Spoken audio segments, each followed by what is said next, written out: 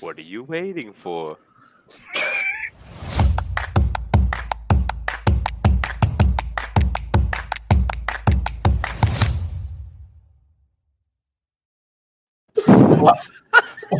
That's ruined the episode already. What's this? What are you waiting for? Well, boys, what are you waiting for? We're here. We're back. The four of us, by popular demand, we're here, and we're in a good mood. So I hope you are. Mariner here. How are you doing? This is, I think, the seventh show of the 21-22 season. We're continuing with our journey into the pre-season. Someone's got the mic on too loud. I don't know who it is. Check the sound. It sounds maybe the drug baron in the corner with heavy breathing. I'm not quite sure. I'm not quite sure whether it's Ali G or a drug baron. No, Ali G is going to come through at 1,500 subs. But thank you, everyone. All our haulers, we love you. Thank you for the 1,000 subs. Ali G soon come. I like. That's for 2,000 subs. We've got big targets, lads. Man. This is the season. We're going to get that top 10K rank all together. Yeah, I like. Hibbo's got a clock in his corner. He's now being shamed into putting a background in, apparently. That's already been said in the chat. He's got a quarter clock. Pablo Escobar in the top right. Oh man, that's two of you down. I'm next. This Mariner's got his sights on us today. I can't really quite think of what to do with you yet. I'm still working on it. I'm here. I've got boxes. I've got Gareth Bale on this shoulder. Shoulder. There he is. You know, shit shirt on. Celebration. 6 a.m. Love it. Anyway, podcast listeners messaged me, Mariner, and they asked about Gabe last week. We mentioned what was behind him, and only the YouTube viewers understood the comment.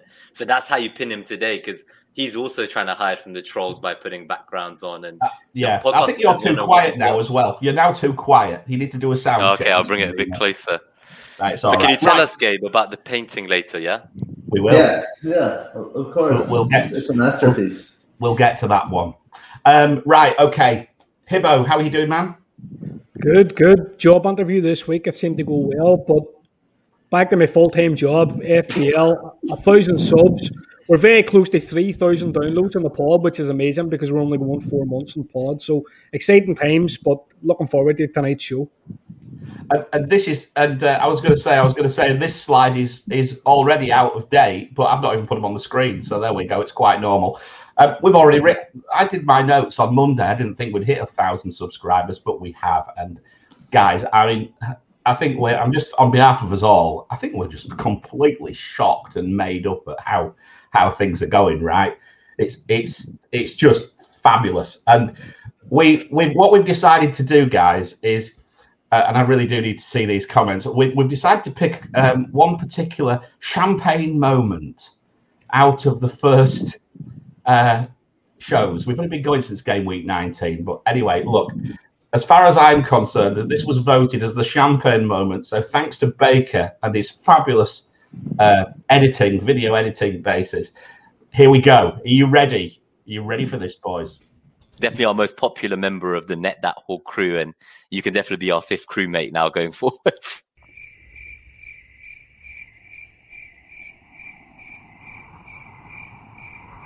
Definitely be our fifth crewmate now going forward.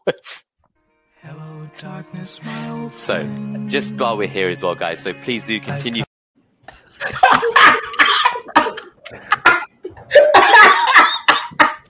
Many more to come, many more.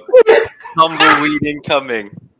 Nima making friends. I checked the time. It was 1 minute in and 5 seconds. I didn't even give him a chance to warm up. So, Tom, buddy, if you're listening. And Tom's here. He's here. Yeah, you're here. Glad. I was worried you'd miss it. Okay, good. You're here. Nice. And now we pop the champagne for the 1K subs for real. Actually, I'll pop it soon. I still have some cider left to go. I'm helpless with it. It's absolutely hilarious. Right. Can you hold that glass up? Can you hold your glass up, Nima? Which one? That, yeah. Which one? Guys, come on, we're meant to only be on for 1 hour. Yeah, guys, the podcast listeners don't like this. They told me they skipped forward about 10 minutes. Yeah, exactly. We're meant to be only here for 1 hour 45 today. We've already been on for 5 minutes. We're just talking crap. But anyway, we are celebrating our 1K subscribers. So as we've said, we're a pod as well. That's growing lovely. So wherever you are, stuck in the pingdemic, stuck on the M25 or the M5, going on holiday, going to work, make sure you pick us up wherever you can. And that's about it. And also, let's go for another thing today, because we're going to raise another point. Follow us on Instagram, because we don't seem to be getting quite so much love there. And poor Hippo's feeling a little bit stressed because he does all these wonderful graphics, yet nobody likes them. It's Zuckerberg's fault. He wants us to pay for ads. That's the only reason. Instagram shit. As someone once told me, they just use Instagram for puppies and booties. Yeah, absolutely. And also TikTok. Now I don't know what TikTok is, but you guys probably do because you're all younger. But apparently TikTok's the new in thing, so that's where we're going soon. That haul is going to be on TikTok. Thank you, Jamie. and I think this is a general point, guys. You know, we're now starting to collaborate with a lot of people. People are messaging us, we'd like to get involved. Keep messaging us. We're always open to new ideas. You know, it's going to be a community which we're growing, a community of haulers. And of course, within that community of haulers, there's also the mini league, FG1 XNB, and prizes. Well, not like some, we just give away knowledge rather than cash. FPL Obsessed book, Matt, and also a subscription to Fantasy Football Fix. We're hopeful to have some more things, but at the moment, Nima's too busy trying to grow a mustache than sort prizes out. I've sent a message for a new one, so I'm hoping to be able to get us a football jersey as well. So keep your eyes peeled. As we enter this last week before the season, we're going to put a tweet out from the new Net That Whole Twitter account. So thank you for the 300 follows in the first day, and keep it growing, guys. And we're going to put everything on there and share the mini league code again. But there's not too many entrants, so you could win. No. And as for the 1,000 subscribers, we promised we're going to donate to charity. By the Tuesday show, there will be a screenshot showing where we have sent it. Okay, so thank you very much. $100 is going to charity as of this weekend. So we stand by what we say. We are not here to make money for ourselves. We are here to make money for charity. Let's get into it. So we're now... It's 5 minutes, it says in my notes. Oh, it's going to go. We're getting closer. We're all right. So we've done midfielders last week, fixture difficulty, values, stats, and now we're going to turn to a smaller pool of players, really, in forwards. And we're again going to try and find you some value, some on-field production picks, and also some fixture picks. Gabe's going to carry on with his philosophy little section, and also he's looking at 4 teams again. Gabe, which ones are you looking at? Because I haven't put them in the notes. Today we have Arsenal, Tottenham, West Ham, and Leicester. Good. So we're getting to teams that we're interested in finally. Finally, yes. That's good. That's good. And as we've said, you can see some of the things we've covered on the screen here. Team value, rotation, team structures, everything. Go back to the previous shows, because what you'll get is these little bite-sized chunks of 15 or 20 minutes long, which are all super valid. So please go back. We will share all the links on our new Twitter account, which we're going to push a lot today. But anyway, we may as well start with our resident philosopher. So we've got a philosopher. We've got someone who's been concentrating on interviews for a full week. A drug baron. And is it? No, I'm just being a bit unfair, really. No. You are in shipping. That mustache is awful, and then you've got a shit shirt. So I hope you've got a good team today. But Gabe, come on then. Let's hear your philosophy for the week. All right. So the quote this week is "Trying is the first step to failure. Never try." And this was stated by the illustrious Homer J. Simpson who Neil's Apples in the chat. He said, put some plants in the graphics. Homer had some plants, but I think they're gone now, and he's just chilling. And he came up with this nugget. So as counterintuitive as this might sound, the way this speaks to me is in FPL. I think my biggest demon is overmanagement, and I overthink everything, and I try to do too many different things. And sometimes we are our own worst enemies. And if we're trying, that means that we're maybe pushing up against some resistance, and we should pay attention to that resistance. And if we just kind of recognize kind of a more natural flow to things and stop trying so hard, then we can be more successful with our decisions in general.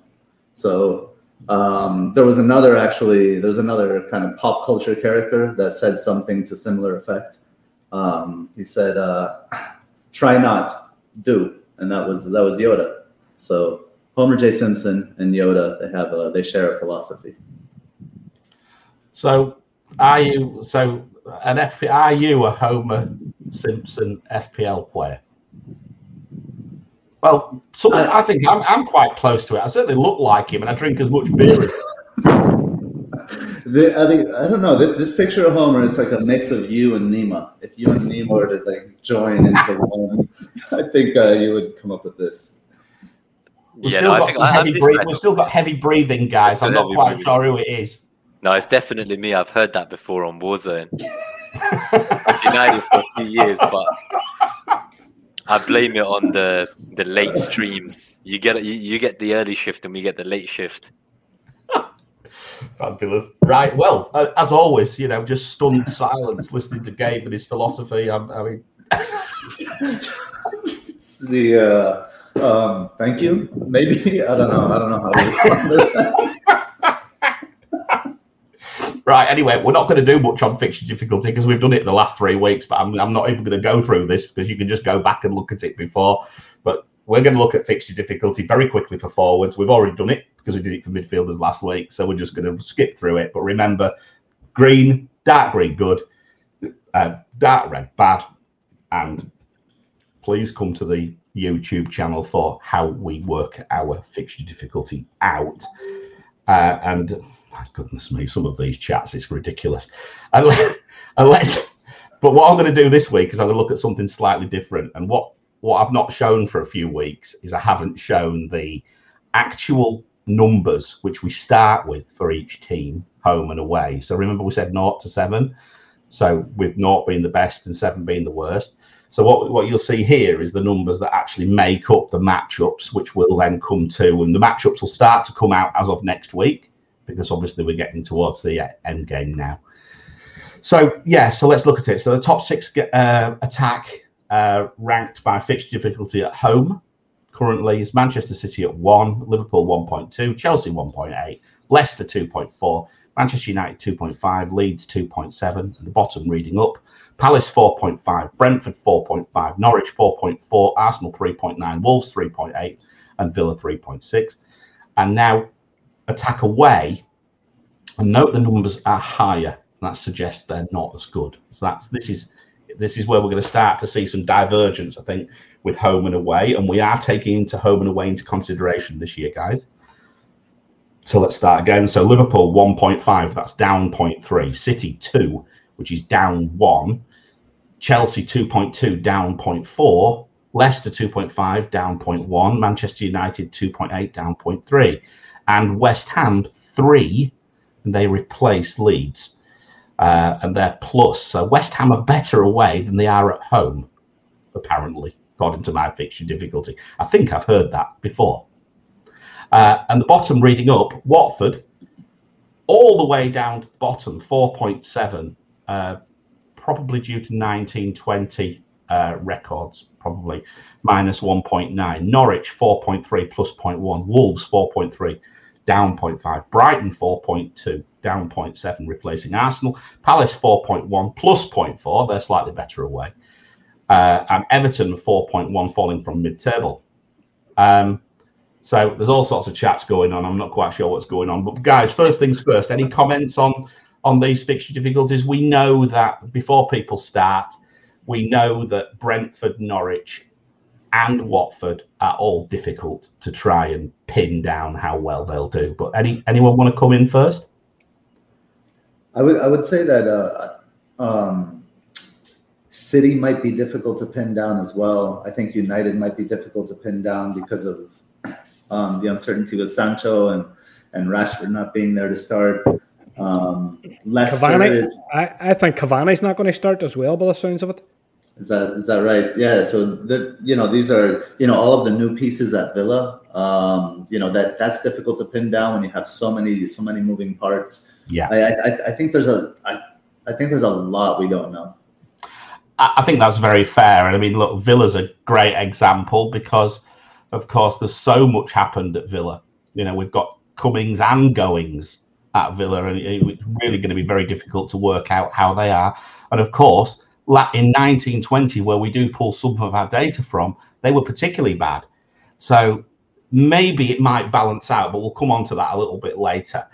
Let's quickly look at defence, because I suppose it's relevant in that these will be who we'll be matching up against with respect to our forwards.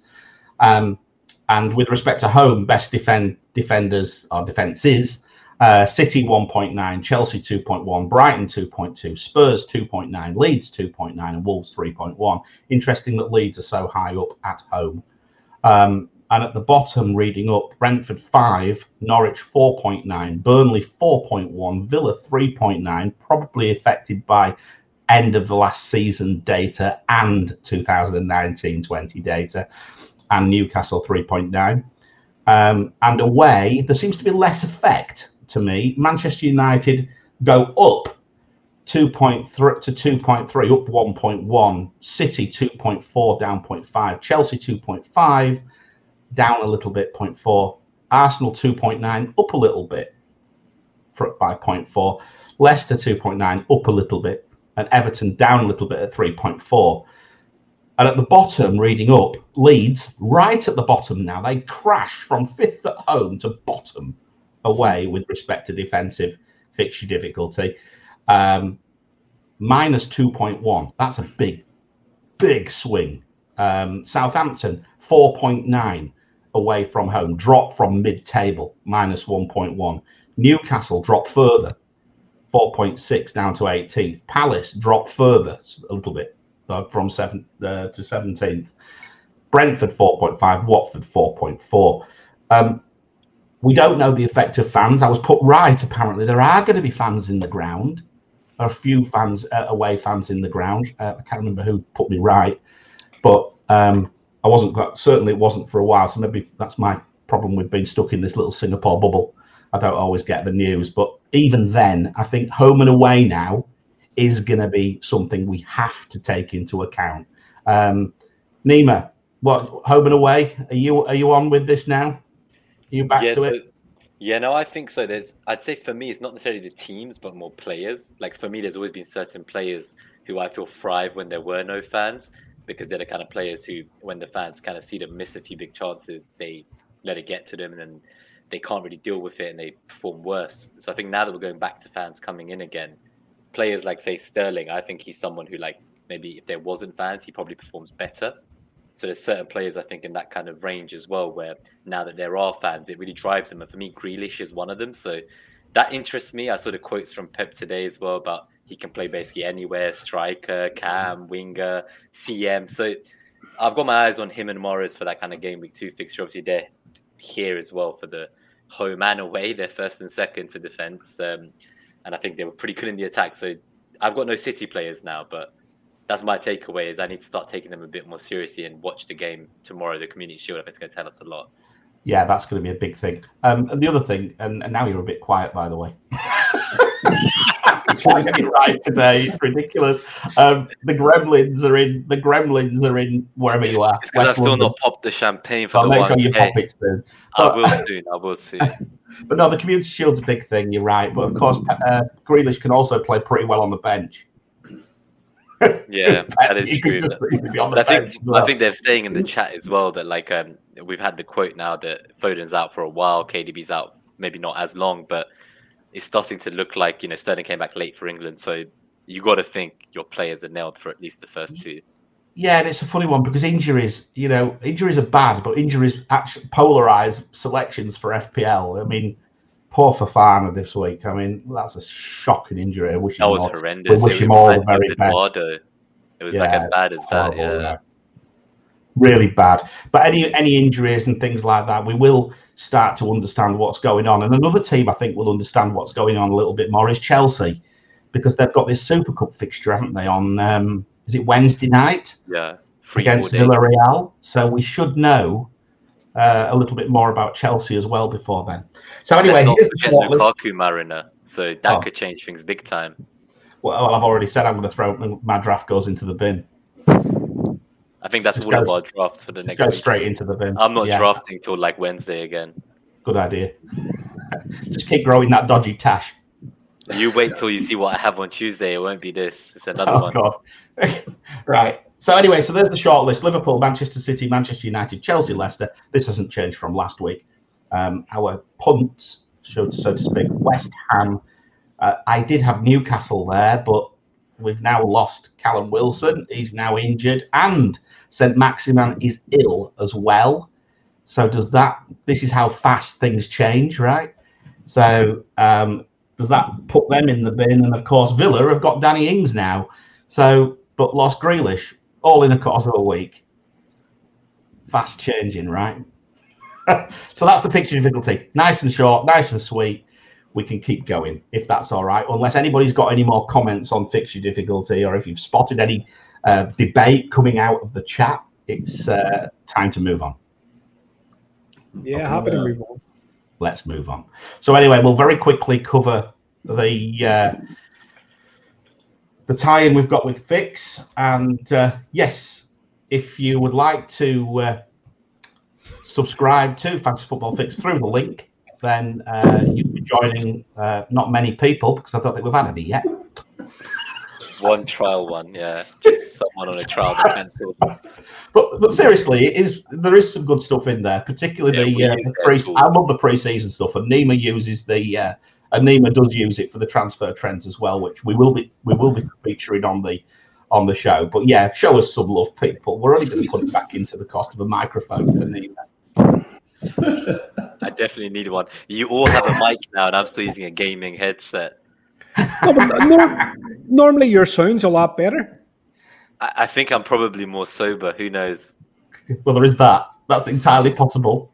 I think it's human error here. Like, I'm moving the mic around a lot in between drinking. Well, there is that as well. Right. Anyway, it's time to get into the main event, which is the forwards. So we're going to start at the bottom end, and we're going to start with value, as always.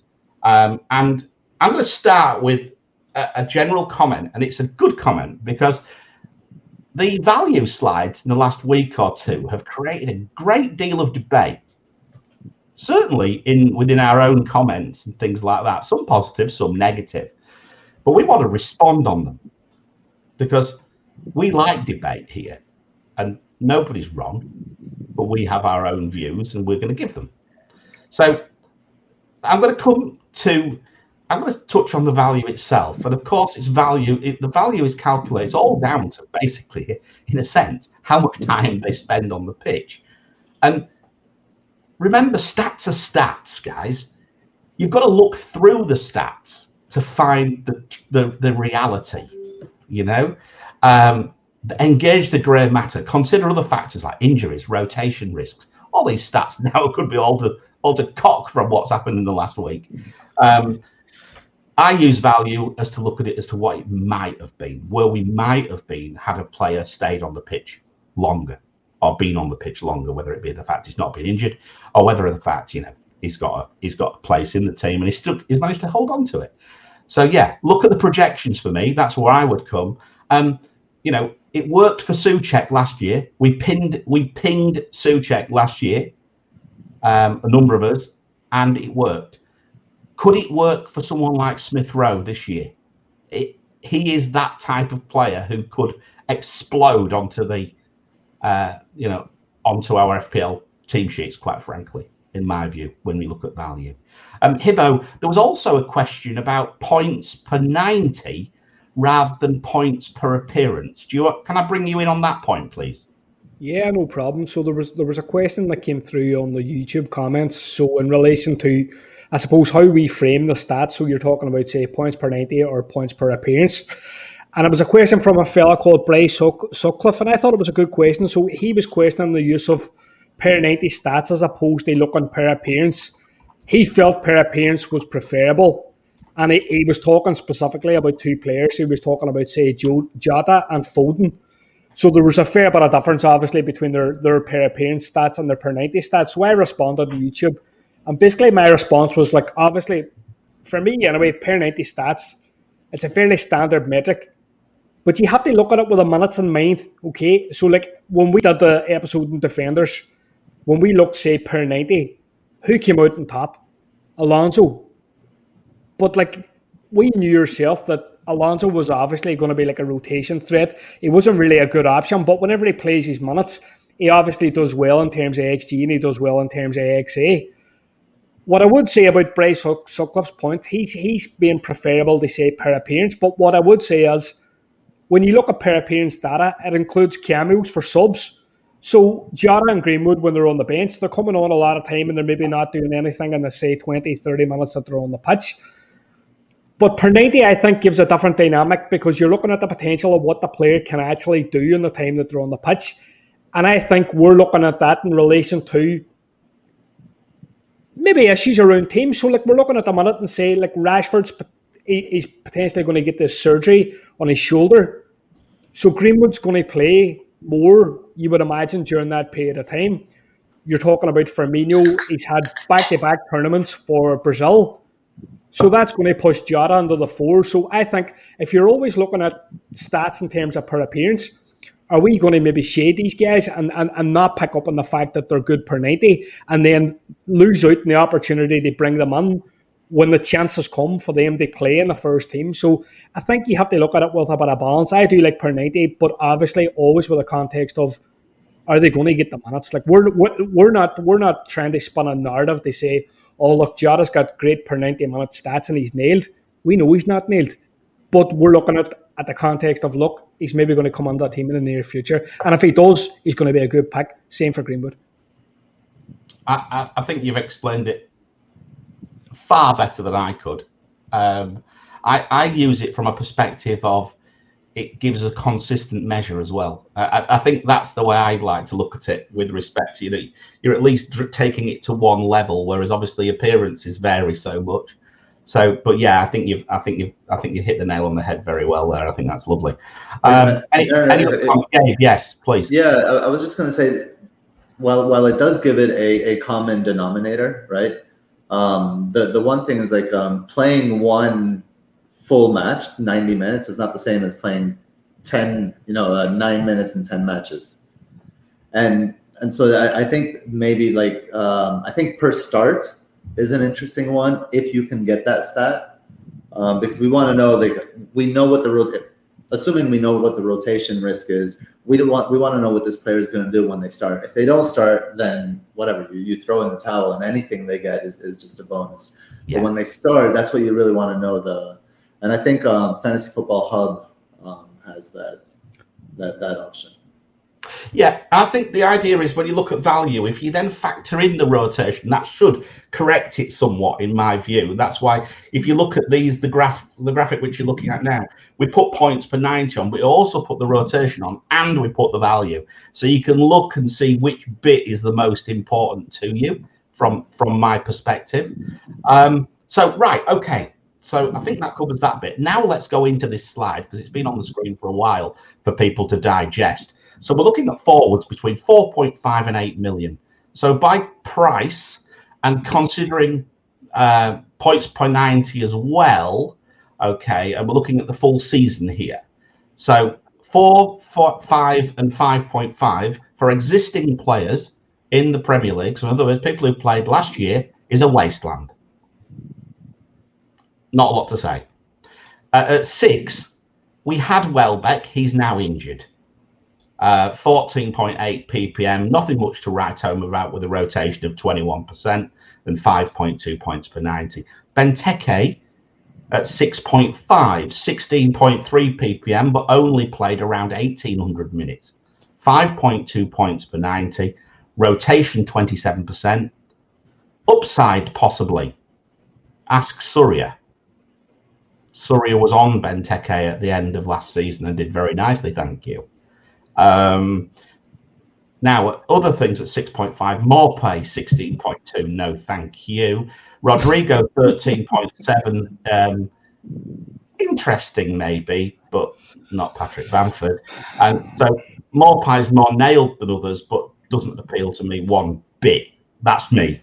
I mean, look, I'm happy to listen to the argument about that. I'm seeing a lot of talk about him, so we'll come to that once we finish the slide. But people are talking about him because of the injury to Welbeck. It's been confirmed to be for longer than expected as well. Yeah, but I didn't realize Welbeck was holding so many people back from Mumbai. I know, but what it all came out like, wow, really? Like, I'd say Trossard is who I'd be looking at. But obviously, it's a forwards episode. Like, if I was going to get a forward in light of Welbeck's news, it would be Trossard, just in case he plays further forward. Look, let's face it, Brighton need to sign a forward. If they sign a forward, then they come into our thoughts.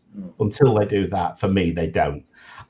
Right, look, Tony's not on there, but I'm going to bring Tony up because he sits in this section. Okay? Championship, 31 goals, 10 assists, 9 penalties. Now, FPL Serpent, who helped us out with one of our teams, he dropped a really nice thread on Twitter yesterday. And what he did is he did some project. He looked back on all the players, as to how goalkeepers, whether they got more clean sheets or less clean sheets, more saves, less saves. And he also covered the forwards.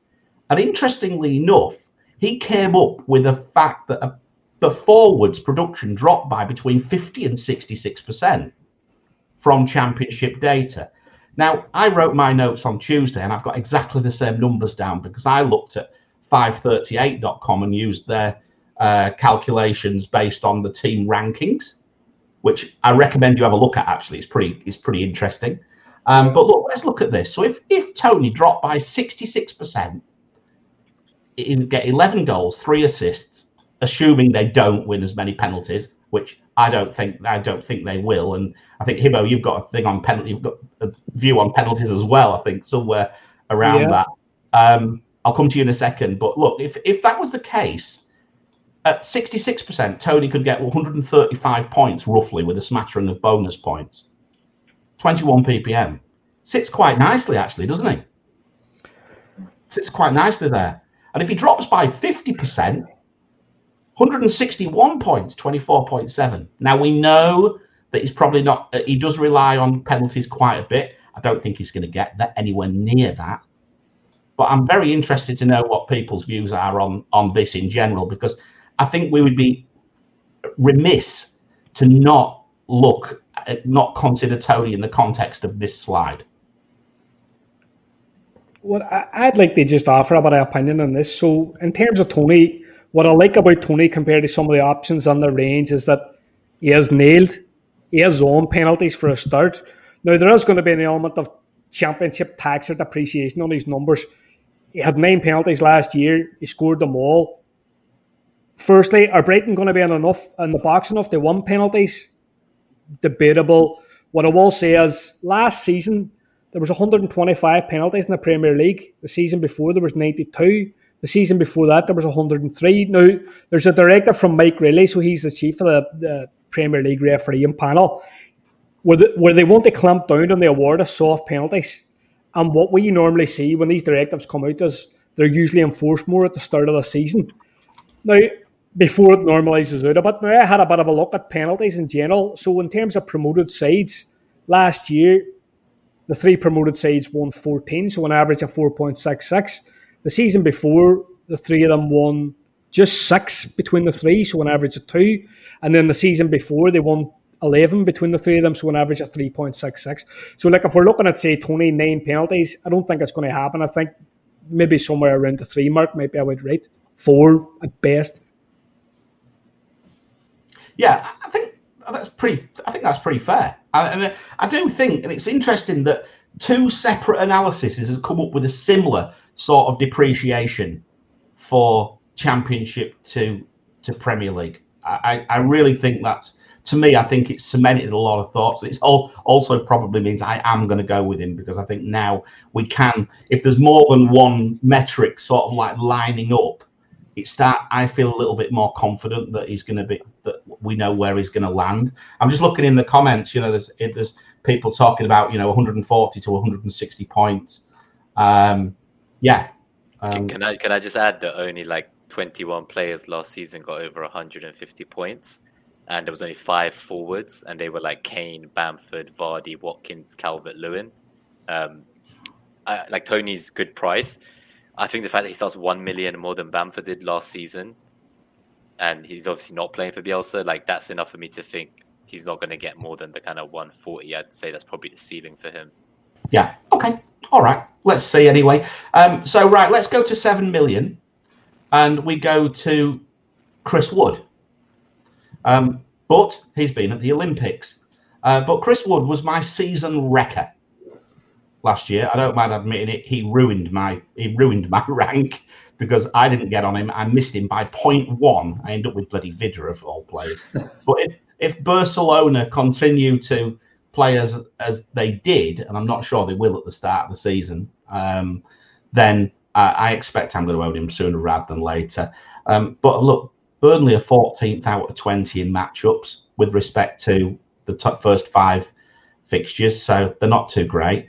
Adams, I started with Adams last year, 19.6 ppm, 4.6 points per 90. No Ings, so he's the focal point, but Southampton fixture difficulty is poor, 15th out of 20 in matchups 1 to 5. I'm not keen on either. I mean, jump in, guys, if you want, because otherwise I'm going to go to the 7.5 area, and I'm going to term it the place of broken legs and broken glass. The greenhouse level of forwards. This is where the injury boys sit. This is where the glass-limbed guys sit. And also now a real question sits in that Watkins, who sits quite proudly with respect to value at 22, 4.5 per 90. He's lost his carpenter tag as far as I'm concerned. He still loves woodwork, but he's lost that. But has he now become a rotation risk? I'm not sure. There's a lot of debate about where he might play. Now Ings has joined. I don't think he's lost his rotation risk personally, but I'll let you guys come in. What's your views on how is Ings going to affect Watkins? I think, just off the top of my head, I think Ings is usually playing on a 2. And when you look at how nailed Watkins was last year, I think he made 37 appearances. His minutes were unbelievable. He was more or less an ever-present. I think there's the chance that he could move to the wing. I saw a lot of stuff on Twitter where people were saying, he's going to move to the left side. And there's a fella, he writes for FPL Connect, Matt Halliday. He's a Brentford fan, and Matt Halliday's fairly steadfast in his view that he played on the right side for Brentford. So I don't know if Twitter's maybe just picked up on this and decided they run with it or not. But he could play in the wing, which would dent his appeal to a certain extent. He could maybe play in a 2. I don't think we really know at the minute, to be honest. I'm getting a lot of kind of Chelsea vibes with Villa at the minute, the Chelsea of last year, where they signed so many players at the one time, and we don't really know where everybody sits in the picture of how they're going to play. And we probably aren't going to know until we see the next pre-season friendly. And even at that stage, well, we know, but the fixtures are good to start. It's hard to oppose, and his ownership's quite low in terms of, Ings is a differential to Watkins, but I don't know. I've kind of cooled on Watkins a bit, if I'm honest. I downgraded Watkins to Tony once the news came out, and I used that money to get like Lucas Dean in defence, to play around a bit, maybe turn Rafinha into a 7.5, so like a Greenwood or a Jota, because my other option was kind of Calvert-Lewin. I was going to potentially downgrade, but I've still got Calvert-Lewin, so maybe one option I'm thinking about is Ings. So I think I'd go for Ings over Watkins personally if I had any guarantee he's starting game week 1. But yeah, Watkins is 36% owned already in the kind of the pre-game week 1 template, I guess. And I think for the first 3 weeks that there's no harm in owning him. He's pretty nailed. He's had a preseason. you could just go with him and jump off in game week 4 if you didn't see that he fitted well with things. Yeah, I think we will be jumping off a number of Villa assets by game week 4 anyway. I think that's a plan which a lot of us have got in the back of our minds anyway. Although I will say that at that price point,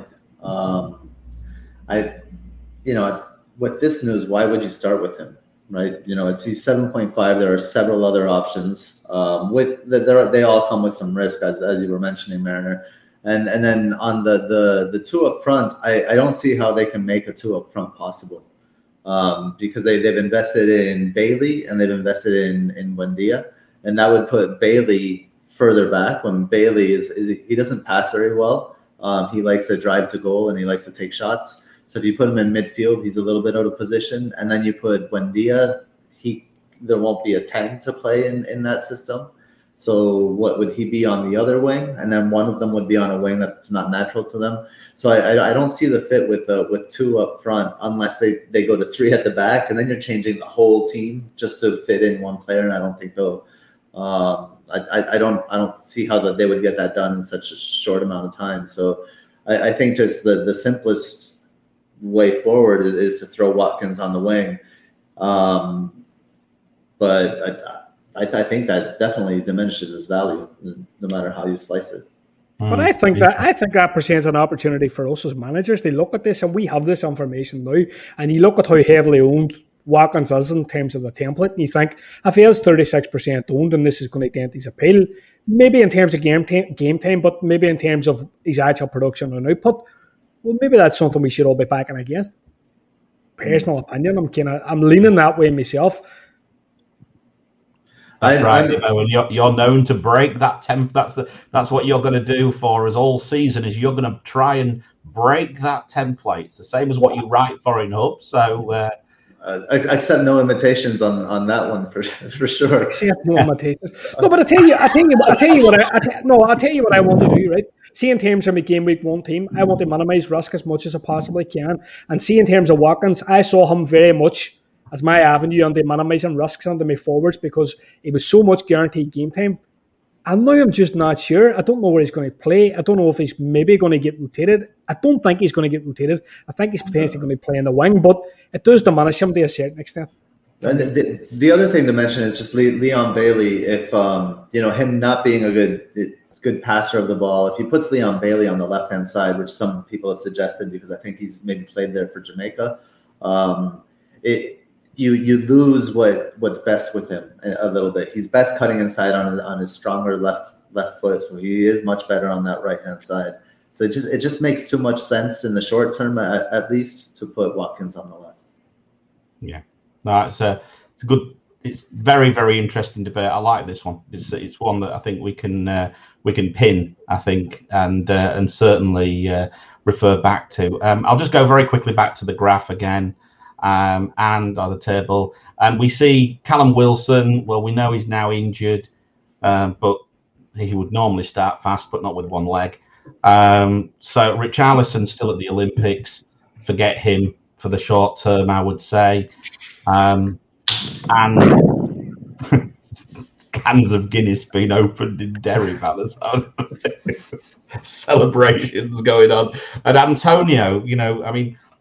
15.7 ppm value wise, but he's explosive when fit. But that's the risk. And I think this is where we come to some of the challenges. Really, we are going to look at just one comparison in a minute. But Bamford and DCL, 8 million, top of the pile, value wise. Bamford 24.3, not great fixtures to start with, but 5.7 points per 90. I think still look great. I was a bit concerned about his value when I first thought 8 million, but the more I look at it, the more I still like it, actually. And DCL 20.6 ppm, 5.2 per 90. I'm concerned. I was a DCL owner last season. At the start of the season, I brought him in for the first game week, and I benefited a hell of a lot from it. A hell of a lot. I'm really concerned that we are going back to an Everton of old. We seem to be losing that creative spark out of midfield for a number of reasons. And for me, I'm cooling on Calvert-Lewin. And of course, Ings, who is quite a bit further down, but now at Aston Villa, we've already covered, I think. But we can comment. So let's just quickly talk around the 8 million point guys. Nima, do you want to start? Yeah, so I guess for me the main thing is I'm currently still on Calvert-Lewin. I've been on him for kind of weeks. I did mention I may go to an Ings or a Bamford. I think Bamford I'd rather wait till kind of closer to when their fixtures turn. So that really just leaves Ings and Calvert-Lewin in my mind. There's some talk about how he's coming back late and stuff from the Euros, but for me that's actually a good thing in his case because he barely played. So the fact that he was able to stay match fit over the summer and train with that team, a team that got all the way to the final, I think that's a good thing, and it means he won't need long to get up and running, and we'll probably see him get started pretty quickly. I don't see any problems with that. But what I would say is my nervousness about Calvert-Lewin kind of comes from the fact that we saw last season there was parts of the season where the creative players were out of that team. They weren't really there to support him and produce. So when Dean was out, when Rodriguez was out and stuff, he kind of just completely disappeared. He went through his really dry patch, didn't he? I think it was around game week 12 or 13 for like nearly 10, 15 weeks. He only got a few goals. And my worry is that what's going to happen with kind of Rodriguez wanting out of the club, the allegations I mentioned last week that have been made about another player, and there's only really Dean left. So I don't know. Like, I've got DCL, but he's not nailed in my team at 8 mil. It feels quite expensive, if I'm honest with you. Bamford, I've seen a couple of teams start with him to start with, and I don't hate it. Like, he's a pretty great player, and I'd like to double up on the Leeds attack, I think, when that fixture turn comes. So whether it's kind of Bamford and Rafinha and Harrison, I don't know yet, but he's definitely in my thinking, Bamford, just not now. And then finally, Ings. I think I'll move DCL to Ings if I know that he's definitely starting. If he's not guaranteed to start game week 1, if it's like a touch and go, I'll just get Buendia instead for the first 3 weeks. And I think I've committed to getting rid of Watkins. Yeah, Ings for me is, because it's that 0.5 more expensive, it allows me to potentially to drop, if I want to drop down to a 7.5 forward as well. So it almost like builds me a bit of space as to what to drop down to a player rather than have to try and find money to go up to one as well. So I'm a bit with you. I think Watkins is going to become Ings in my draft, actually. If I get a sniff, he's going to start. So what do you think about, so just in the chat, they're also saying that some people at FPL Dallas, he's nervous about the forward options. He's got a 3-5-2. I think after tomorrow's Community Shield, we'll see a lot of 3-5-2s with Mahrez, Greenwood or Jota, Salah and Bruno, and then a Rafinha and Buendia. And everyone will have Obafemi is my prediction. That's the next template tomorrow. Yeah. These templates are so predictable, right? But so aside from that predictable template change tomorrow, I'd just like to say that for me, I think the value is in the forwards between kind of 7.5 to 8 mil. And there's so many of them. I know a lot of them are not always fit. So yeah, I'd rather be able to move to Jimenez, Bamford, TCL, Watkins, Ings, Antonio, Wood, any of these people, like Tony. Like, I don't want to be in a situation where I'm stuck and I can't get to them when their fixtures turn. So I'm going to go for 8 down to a Jimenez, for example, might be quite a nice little move. I'd like to just touch. Sorry, I'd like to just touch on the DCL point. Like, and we look at Everton's first 10 game weeks, and it's a very nice block where they don't have very many difficult fixtures. They're missing Richarlison. He's played the back-to-back Brazilian competition, or the competitions for Brazil. I think they lose a lot when Richarlison's out, because I do think he's their best player. James is looking out, as Nima has says. And see, when these guys were out last year, they weren't fluent in attack at all. And I would be kind of wary of the fact that I think Benitez is going to come in and play a certain kind of snooze football like we've touched on before. So I don't know. I'm not exactly dying on DCL, although I will say he's regular in his starts, he's regular in his minutes. He does give you that price point where you can drop down, but I'm not dying about it personally myself. I was going to actually throw the same kind of shade, but on Villa. So it's a good pairing here. And it's, you have 3 out of the front 4 are new to the team. The one that is, the regular in the team, the veteran of the team will be likely playing in out of position. So you have basically 4 kind of new front 4, and to expect them to be efficient or work well from the beginning, I think is expecting a lot, and it could hit and it could pay off because they certainly have the talent to do that, and I think they have the manager and all of that. But I think it might take time. And there's a little comment from Anthony there. Villa friendly against Seville tomorrow cancelled. We can't see how Villa could set up. So this is like classic FPL stuff, right? This is like playing a hand on poker in the dark. So like you've just been handed 2 cards and you have to just bet without knowing what your 2 cards are. Hence why I don't want to change my draft till Wednesday or Thursday. I would probably do better at that kind of poker, I got to be honest. You'd be better off with DCL than that shit there. God. Right, anyway, let's keep going. Let's now look at the last 6 games, and we'll cover this much, much quicker, because what we're doing here is we're just looking at who could explode if indeed they carry on like they did in the last 6 game weeks, as we explained earlier. Davis makes an appearance. We can forget him unless he goes somewhere, perhaps. Vidra, 5 to 5.5. There's nothing there. Barnes is back as well, isn't he? I think whether that's going to make any difference. Welbeck's injured. Benteke, this is the one I'm interested in. He's 3rd overall there. 22.3 ppm, right up there if he gets a run. 4.6 points per 90. Surya did really well out of him, as I mentioned earlier on. If Palace, I know, Hibbo, you've already gone on record saying you will never own a Palace player, probably this season. I could change my mind. Because, here's the thing about me, right? I make these outlandish statements, but I backtrack fairly quick. Off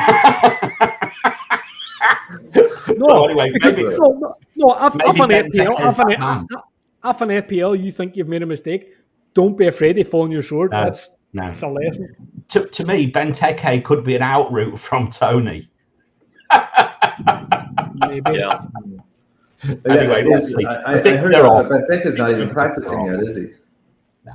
But fixture difficulties are awful. So it's not for now. It's not a conversation for now, but it's worth mentioning.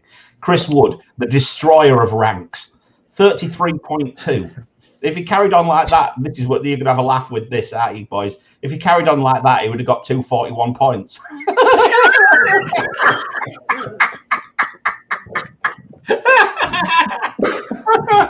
There's more chance of Lord Lucan riding past on Shergar. Right.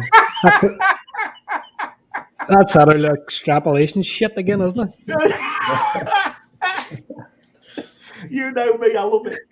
And Iniacho as well, with Harvey Barnes now being back, is another curveball, especially for Gabe because he hates him. And he's got an insane bias. And I love Iniacho. You hate him. Iniacho, I love Iniacho. Yeah, but you hate Harvey Barnes. Oh, yeah, he should be on the bench. But Iniacho, 26.4 ppm, run rate of 215 points. Now, 5.7 points per million. But Iniacho was in hell of a... I mean, to be fair, I know we were laughing about Chris Wood, but Chris Wood was in amazing form at the end of last season. I think if he gets good fixtures at some point, he's definitely an option. I agree with you. I agree. Chris Wood's been fantastic for years, guys. He's like one of the few forwards to get over 10 goals a season. Like predictable. You know how many points you're going to get. It ticks along. Decent price point. As you say, 7 mil at the start of the season. There's nothing there now, but I think later on it could be quite nice, as Hibbo says, and good fixture run. I disagree. I can't think of anything worse than owning Chris Wood and him Barcelona. Just owning Chris Wood, him on your team with 2 points. I cannot think of anything more depressing in FPL right now than that. What do you say to those who captained him for his hat trick or 4 goals last season? I mean, I find some joy in your life. Well, I think they did. They had a lot of joy. They did find some joy. I could not do that. There's no way. I've had many FPL captaincy part worse than that. It seems so depressing. Really, you're putting the captaincy on Chris Wood, and even if it works out, I would still be depressed. Not for me. Not for me. You don't like the Aussies. They're on the other side of the world from you. I love the Kiwis. But anyway, okay, when Hall of Fame number 2, well, there you go. I'm sorry, Gabe. You're being blown out the water by Tom. There we go. And let's not forget friend of the show, Big Man Bakar, last season had a lot of wood. He did. Yeah. He did, all day long, that wood. They had a good laugh about that, didn't they, on the wire?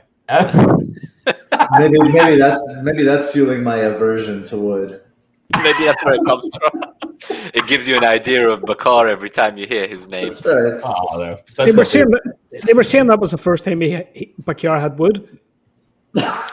No, I'm not. But the first time he'll have it will be when we invite him on to one of the Compass shows. So watch this space, guys. Absolutely. Another friend of the pod.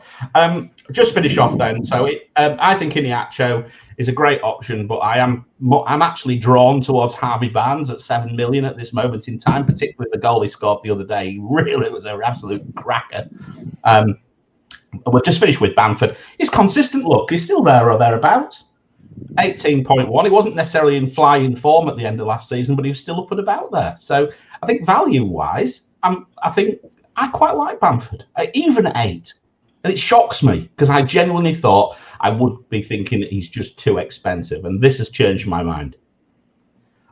Right, I'm going to bring the power tables on now. And this is where I'm going to throw it over to you, Hibbo, to go through it is you, isn't it, Hibbo? Yeah, it's me, yeah. To go through some of the on-field stats for it, if you wouldn't mind. I know we've covered a lot of discussion around the players already, but I think if you want to just put some statistical sort of twist on it.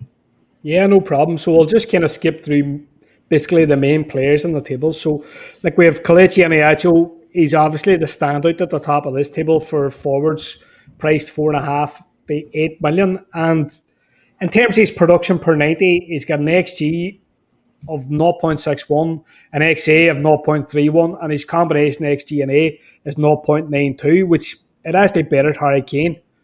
What I will say about Iheanacho, minutes are a very important bit of context here. So if we look at Iheanacho, it was very much a tale of two halves of the season. So in the first half of the season, he made 10 appearances and 8 of them were as a sub. But from game week 20 to game week 38, he made 15 appearances and only 1 as a sub. So late in the season, he obviously nailed down a spot, as we know. There are a few more moving parts with Leicester. Harvey Barnes is back. It looks like Maddison's going to go to Arsenal for whatever sums he's committed in the past. Daka has arrived from Salzburg. So as good as Iheanacho's numbers have been, I think if you're going to be a kind of player that's talking about minimising the risks early doors, are we 100% sure he's going to start? I personally do think he's going to start, but there is a bit of a fear factor around him. Bamford, I'm going to touch on next. So, very secure in terms of both starts and minutes. We know he's durable. We know he's in pains. In terms of his production per 90, we're talking about an XG of 0.56, an XA of 0.18, and his combination XG and A was 0.74, which ranks 4th amongst all forwards, regardless of price. Now, in terms of early fixtures for Bamford, we're talking about United away, Everton at home, Burnley away, Liverpool at home. Not the easiest fixtures, but they turn around game week 5. So I think at that stage, it'll appeal on a lot of levels. They go for maybe like a Leeds double up, which includes Bamford. Wilson, it looks like he's going to miss game week 1. And when we look at last season, he started 26 games. And that's a highlight of Wilson, really. He's got issues with durability, and we see that now at the minute that he's injured. In terms of XG, 0.48. In terms of XA, 0.16. Combination XG and A, 0.64. Good numbers. But I'm looking now at Willock in terms of Newcastle, and I'm thinking 6 million, is he going to provide better value? He nearly provided about a talisman factor towards the tail end of the season. Mikel Antonio, West Ham, again, he does have these durability issues, 26 appearances last year. In terms of his per 90 production, he had an XG of 0.48, XA of 0.2, combination of 0.68. Nice opening fixtures. So Newcastle away, Leicester at home, Crystal Palace at home, Southampton away, and his first 4. So I'm pretty hot on Antonio because I know he's a kind of streaky player. We're looking at his price point. We're looking at Watkins is a bit of an issue. We're looking at Wilson being injured. And I don't know, I think Antonio's kind of stand out amongst the 7.5s at the minute. Watkins, again, last season we were looking at his starts, 75 appearances were obviously a big draw, but we're looking at this elemental change where his position in terms of formation, possibly his game time, will he be rotated? I don't think he will, but he might be shunted out to the wing. He had next year 0.45, XA 0.22, and a combination of 0.67. He was a standout pick at 7.5 for me before the Ings move. And now we're looking at Ings coming in. There's a fair chance Ings is going to get penalties. I'm going to touch on Ings later on the show, but I think people are maybe, I don't know, might pour a bit of cold water in that too. I mean, it's excellent. I think you've covered it really nicely there, mate. And I think we've covered most of the other players as well there. I don't think there's too much more to say. I think for me, what I would just going to say for the visual side of things, and please do, guys, come if you're listening to us, do come to the YouTube. Not least to subscribe and give us a like, of course, because you might see Pikachu appear in a minute because I think he's going to. But also, just look at the different colours, and you might see some patterns. For example, you look at Callum Wilson there, 12th for big chances created, 14th for shots in the box. Yet look at his numbers. What do you think to that? See, looking at this table, the player I think that could be the standout is the player at the top of the table, and nobody has him in their team at the minute, and we're all kind of avoiding them because we're looking at Patson Daka and Vardy and Barnes and the whole kind of narrative around Leicester at the minute, and we're looking at the fact that he was rotated in the past. But when we look at his numbers in the second half of the season, he was off his game, and it wouldn't surprise me if Aniacho came out of the blocks flying, and nobody was on him. Like it's.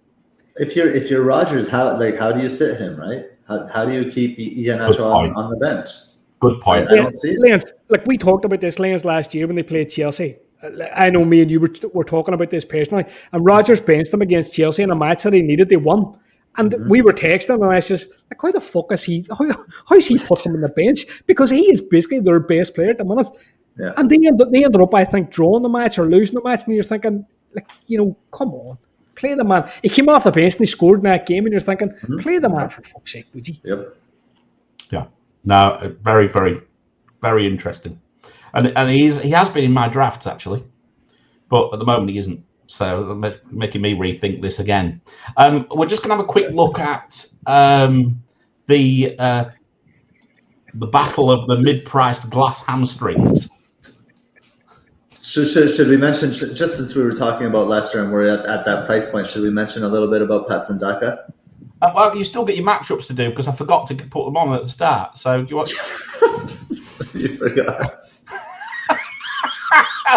I've been messaging you frantically in WhatsApp saying I'll do them at the end. Oh, I'm used. Don't worry, your section is coming. Anyway. Your section is coming. Don't worry. It'll come. Do you want to cover it now whilst we're on about it? Do it now. I think it fits now because Patson Daka is he's quite interesting. I started looking into him, and of course he's coming from the Austrian first division, so take everything with. I don't know. Do you have any metrics on that, Mariner? It's like Austrian first division. I'm not quite sure. No, I can always have a look at 538, see if they do have them. They do have all the leagues. Yeah. So I don't know how much worse, obviously, the Austrian league is. I know the championship is about 2/3 worse, or between a half and 2/3, something like that. But in the Austrian division, Patson Daka, he's small. He's a diminutive player. He's my height. He's 5'10" and a half, which is it's 180 centimeters. And he weighs 71 kilograms. So he's very slight. And so this past season, he had 1.25 goals per 90. To add to that, he had 0.18 assists per 90. It's 1.43 returns or goal involvement per 90. And it's the second year. The year before, he had 1.15 goals per 90. So he's been scoring over a goal per 90 for 2 seasons straight. And he's coming into this. It's another player like we were mentioning. Like, how do you ignore this? If you can't ignore Iheanacho, And you can't ignore Patson Daka coming in if he transitions well. We don't know how that slender frame, he could use it well the way potentially Sadio Mane does, or not, right? We don't know that. But how do you keep those guys on the bench? And if you don't keep those guys on the bench, how do you fit them in with Vardy, with Harvey Barnes, with Tielemans?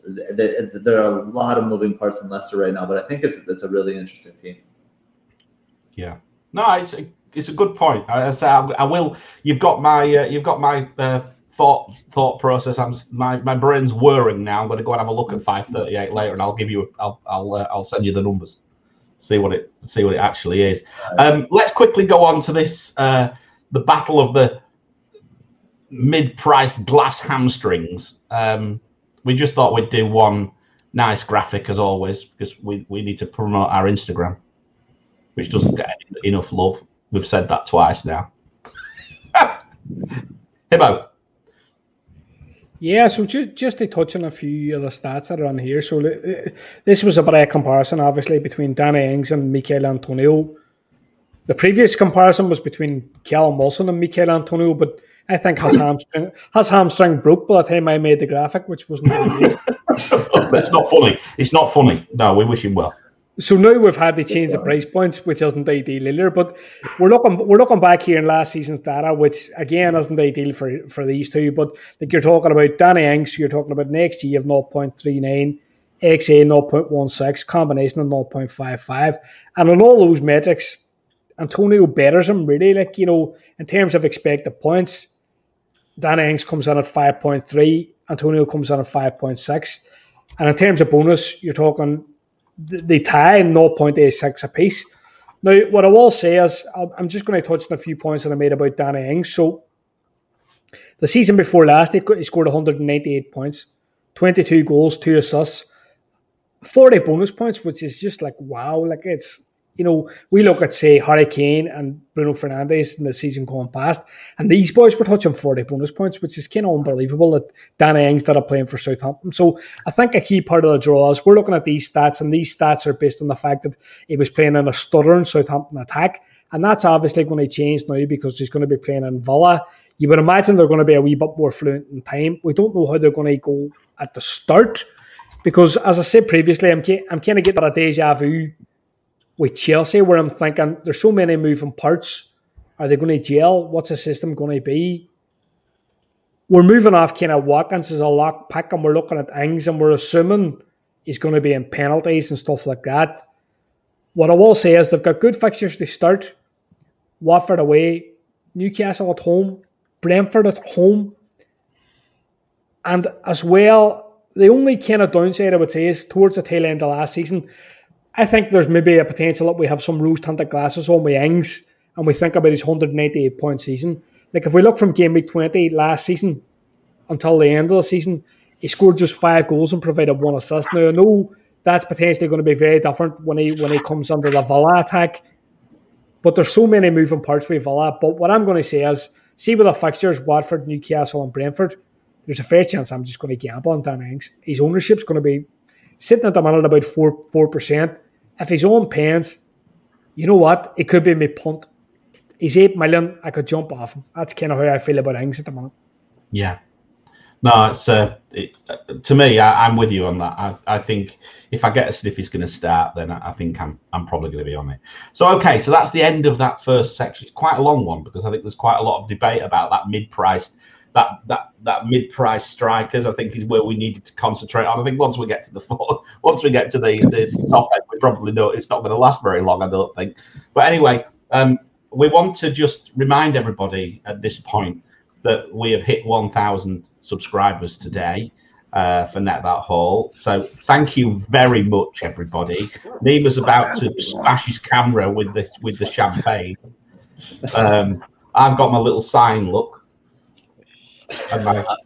You know how long I've been waiting for this, Mariner, watching Hibbo pour can after can after can, and I ran out my cider. Like, oh god, 1 hour. Okay, let's do this, guys. We're gonna celebrate the 1K, and then as soon as I pop it, we'll show the tumbleweed clip for some self-deprecating humor. For anyone who didn't see it, there's 56 viewers now, so a lot more than earlier. And I think, Tom, if you're still here, buddy, Let's do it again. Ready? To 1K. All right. Definitely our most popular member of the Net That Hall crew, and you can definitely be our 5th crewmate now going forward.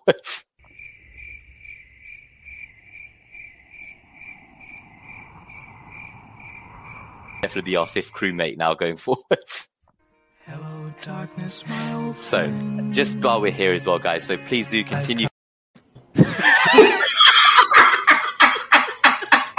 I feel sorry for the podcast listeners. Well, they better come. They better come to YouTube. They better come to YouTube, haven't they, and watch it. They're not going to get the full experience of Net That Hall. They're not going to get my shitty shirt, your shitty Tash.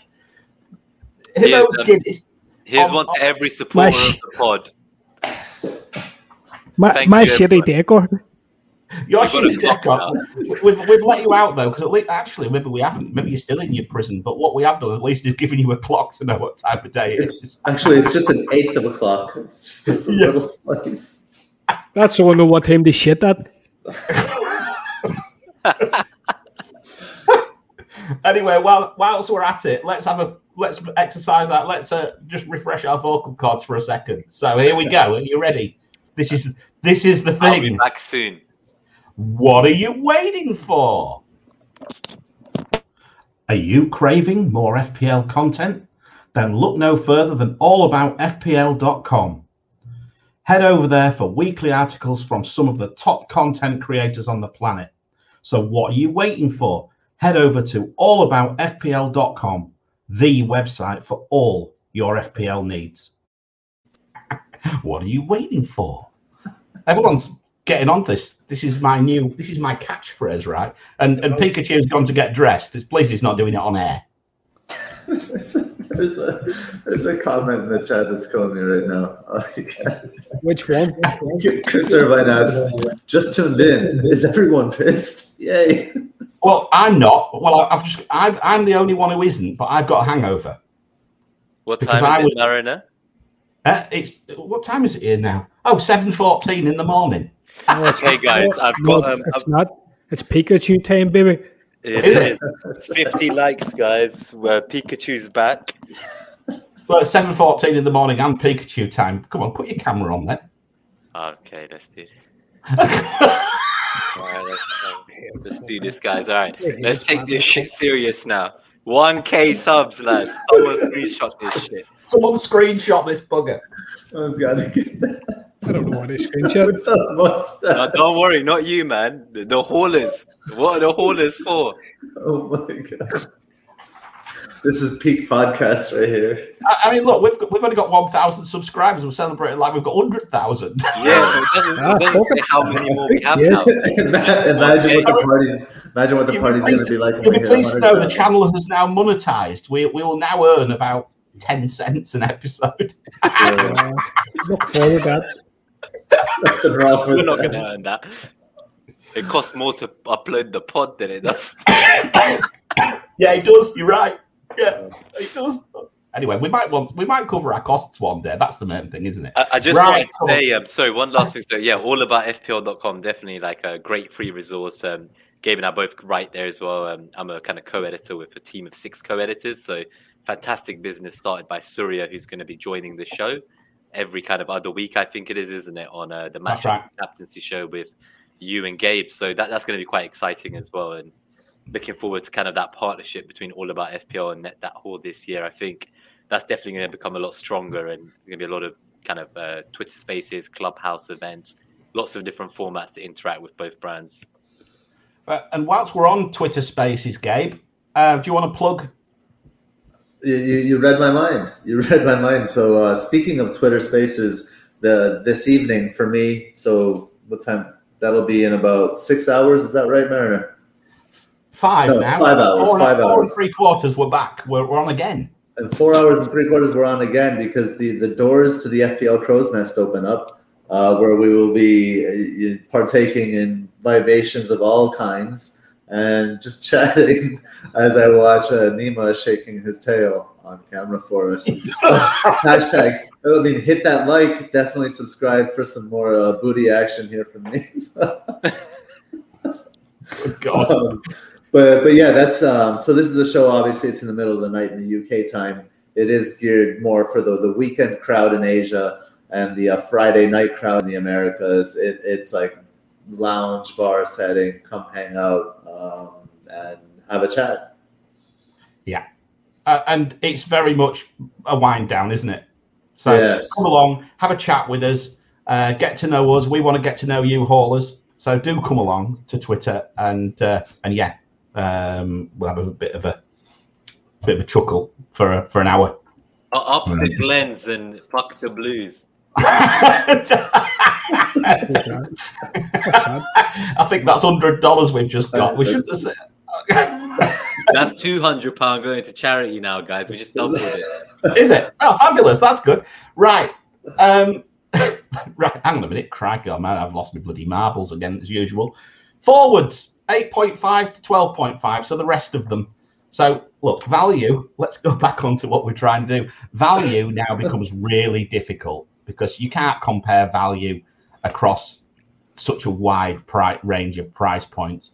But I think what we'll do, in a sense, is we'll actually compare them to someone like Mo Salah. So Kane at 19.4, okay, at 12.5 million is still close to Mo Salah and Bruno Fernandes. 20.3 Fernandes, 18.5 Salah. So Mariner, it's when I look at Nima, I can see Pikachu's face more than I can see Nima's. That's excellent. So I feel like it's just. You're ruining my slot. You're ruining. I know. You're ruining my. I'm glad that you said it's Gabe ruining it, not me. I'm just trying to make them fail you. Your sons are letting you down. Anyway, we lost at least 8 viewers from non-FPL. It's all right because the first section was 45 minutes long. This is going to be about 10, so it's fine. Vardy for me, I mean, he's not getting any younger. He's, being managed with respect to him being on the training pitch, but you still put him on the pitch and he's still going to do what Vardy does, in my opinion. 17.8 ppm, 5.9 points per now, 90. But as you've mentioned, Gabe, Iniacho and Patson Daka, as I've put him in my note, as the young whippersnappers, starting to chase him up now. And I think this might be I don't know, it might be the turning point for Vardy this year. It could be that point where he turns. I mean, I don't know. I think he turned last year. I think honestly, I think it's actually a testament to Vardy in his development because he's changed his style of play. We saw last year. I don't know if you remember, Mariner, on a matchup show, we talked about how Vardy was his role was to pull defenders wide, and Iheanacho was filling in that space. So his role has already been evolving, and he's been evolving quite well with it. He's just not. Statistically speaking, he's not as an attacking threat as he was, but he's still pivotal to the team. He's still integral to this team. So it'll be interesting. I mean, Firmino is third on the list, 15.7, but he's late back from the Olympics, and there's better options. He's priced terribly for me. I don't know about you, but I think this is another prime example of no bloody thought going into pricing. Nima, do you want your rant? Oh, I don't know. Like, I was going to call out official FPL. I think it's the wrong slot. We'll go to the Q&A for that part. All right, then. You come back in later. But I was just going to say that I think this pricing's awful. Because for me, I think you're wrong. I think Aubameyang at 10 million, he's probably never been this cheap in a fantasy game in 10 years of being a footballer. And everyone's laughing, but like he's got one season below 20 goals in 10 years. So he got a golden boot when Arsenal finished 8th. So I have no doubt that just one off season in 10 years doesn't make a player. And I'm going to laugh at everyone when he's there at 10 mil as probably the value player of the season. But clip it. No, we will. How can anyone take you seriously? How can anyone take you seriously dressed like that? I think they're laughing about Aubameyang, but they're probably laughing at me too. No, Neymar, do you know what I'm going to say? There's more chance of Aubameyang growing his hair than fucking becoming player of the season. He might as well just... Aubameyang's going to become a pro fucking Fortnite player, and he's going to end up becoming a rapper before he gets another golden boot, but, The last time anybody seen Aubameyang, he was driving a fucking gold Lamborghini shouting, don't dust the swag or something like that. I offered to be his chauffeur on Twitter today, and a few people tagged him to make sure he saw it, but I don't think he's going to see it. No, probably not. I think that's... So, as usual, our conversation very quickly goes away from FPL and goes on to everything else, which is quite good. I hope we're channeling our inner FML FPL tonight, I think. It is. Is anyone in for Vardy? Any Vardy takers? Or is I don't know. I've not seen any. Yeah, I've not seen him in any teams. Not one. I mean, we have got this. We have got £100 to Heart Charity as well as where's the other one? I've just found it. And here we go. Look, Chris Irvin, £100 going to Wisdom Hospice in Rochester, courtesy of FPL Nima. That is awesome. £200 to charity. There we go. That's fabulous. Anyway, there was Lacazette there as well, but we'll move past him, shall we? Yeah, we'll wait for matchups because you skipped the whole matchup section at the beginning of the show. I'm calling you out. You asked for a call out. I'm calling you out. I don't make these mistakes when I take on driving. There we go. Somebody call the plonker. I was too excited with 1K subscribers. It was the excitement. Sorry. I didn't even drink a sip of red wine until 1 hour in with I felt so nervous. So anyway, right, let's look at these forwards by game week 33 to 38.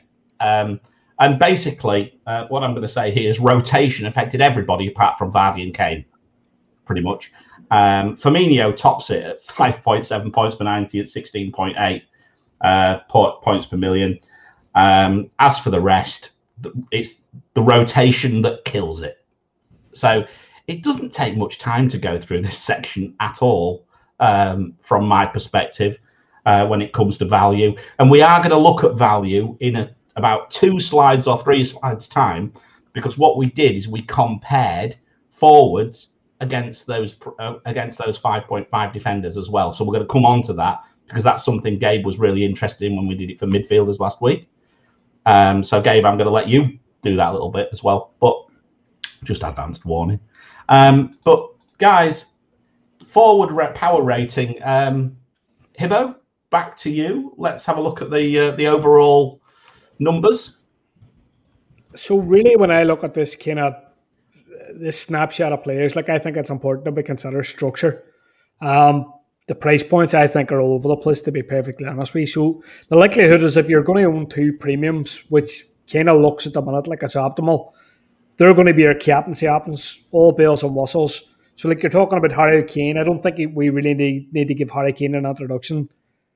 He's possibly on a bit of a strike at the minute in terms of Spurs trying to force a move to West Ham, for fuck's sake. Man City. Can Man City buy him at the minute when they've bought Grealish? We don't know. Are Man City maybe going to shake their arse at fucking Messi?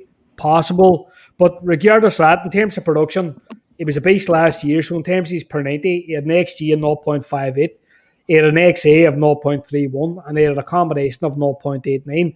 So it ranks second only to Iheanacho, whose numbers were obviously skewed because in the short run he performed amazing, whereas Kane does it all season. If he does move to Man City, we're all going to buy him. I don't think it's going to be done by Norwich in game week 2. I think Daniel Levy's going to try and maximise his money.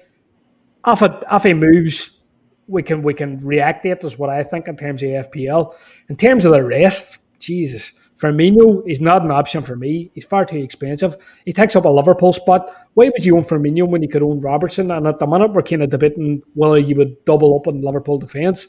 If you're making that debate, why would you include a 9 million forward who scored 9 goals and 8 assists last year? Not good enough. Vardy, I'm a fanboy. I think he's as old as Marner, maybe. In terms of appearances last year, he made 34 appearances last year, but he's got these 2 young boys. He's got Nacho and Daka breathing down his neck. In terms of production, you're talking about an XG of 0.63, an XA of 0.23, combination 0.86, which ranks amongst forwards 3rd behind Nacho and Kane. What I will say about Vardy, now I think this is an important point, in terms of the refereeing directive, we're talking about they're going to make thicker lines for offsides. no player in the league was caught offside more than VARD, is what I'm going to call him. He was caught offside 36 times. So what he could benefit there in terms of his start of fixtures, he's got Wolves at home, West Ham away, Norwich away. It's not a bad start, but I think his price is totally prohibitive. You're not going to have him if you're going to have two premiums, let's be honest. Werner, he couldn't have had a donkey's arse from 5 paces. They want to sign Lukaku. Let's be honest, even when they didn't have like a core striker, they didn't even want to play Werner up front. They wanted to play Havertz up front. So that shows you what I think of Werner. In terms of Cavani, he's not going to be ready for the season. If I was going to pick 3 United players, would I waste a spot in Cavani? Not really. Aubameyang, I don't really want to see any more about him, if I'm being totally honest with you. I'll be fair. At 10 million, I don't think you can be... Like, why would you buy Oba at 10 million when you can buy, say, Hongman Son, heart emoji? I'm taking Son at 10 million all day long over Aubameyang. Like, as a mid as well, right? As a mid. The Sun drum for a while. So I agree with you there, actually. I do like Son at 10 mil quite a lot.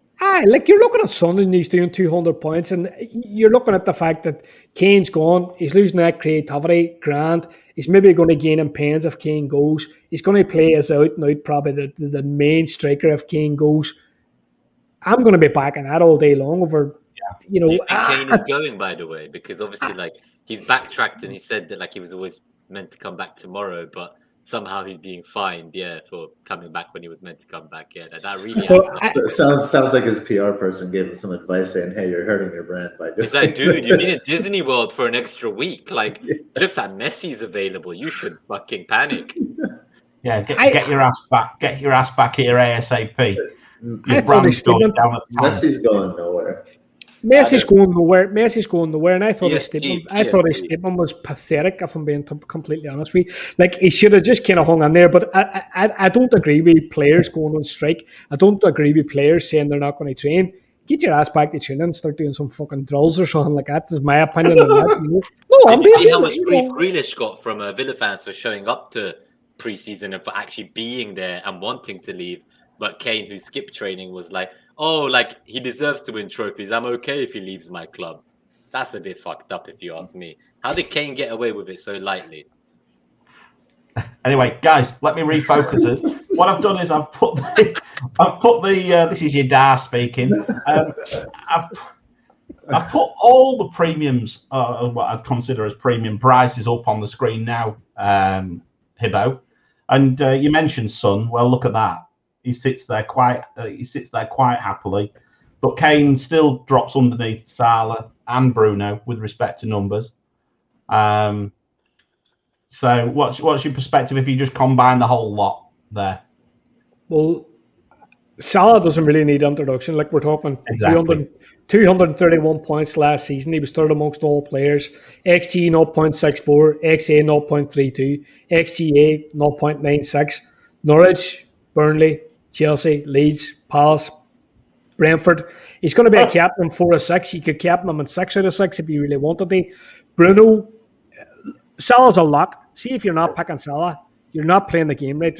So in terms of Bruno, he was the highest scoring player last season. This news recently came on the community about the soft pens are going to be scratched off. It was like somebody made like a headstone for penalties and says, "Here lies penalties. They died on the 3rd of fucking August," or something like that there. The reality is, we're still going to see penalties. I don't really know how you turn around and say, "Oh, that penalty's soft." We're still going to see penalties. Penandes is going to be scoring penalties in the 90th minute. In terms of his production, XG 0.51, XA 0.39, combination 0.90. Leeds, Southampton, Wolves, Newcastle, West Ham, Villa, they start. You're seeing a lot of people at the minute saying, "I could do Mahrez and I could do Havertz." I'd rather have Bruno and some kind of budget midfielder, if I'm being completely honest with you, because I know what I'm getting with Bruno. I don't know what I'm getting with the other two. Kane, we've already touched on him. Hongman Son, Jesus, heart emoji. Within this range of players, he obviously represents the value because his price is only 10 million. So you're looking at a 200-point player that costs £10 million. He's always going to be the value pick. Production, XG 0.39, XA 0.29, combination 0.68. What I will say about his XG is he always outperforms his data because he's such an accurate finisher. The general idea is he'll play the striker, he's going to get the pens, he'll lose the creativity. The block from 2D4 of Wolves, Watford, Palace is great, but I'm going to temper that by the fact is if Lukaku joins the league, if Kane goes to Man City, how are we going to make the Sun move? Maybe we'll have to make it as a combination between shifting premiums. I don't know, but if you start with, say, Salah and Bruno, the likelihood is you're going to have to ditch Bruno if you're going to get the Kane, is all I'm going to say. Yeah, I agree with you on that. One thing I want to ask, though, is what do you think about if Kane doesn't leave in the signing of Romero today? It feels like Gabe is someone who is more likely out of all of us to know who Romero is, let alone what he does.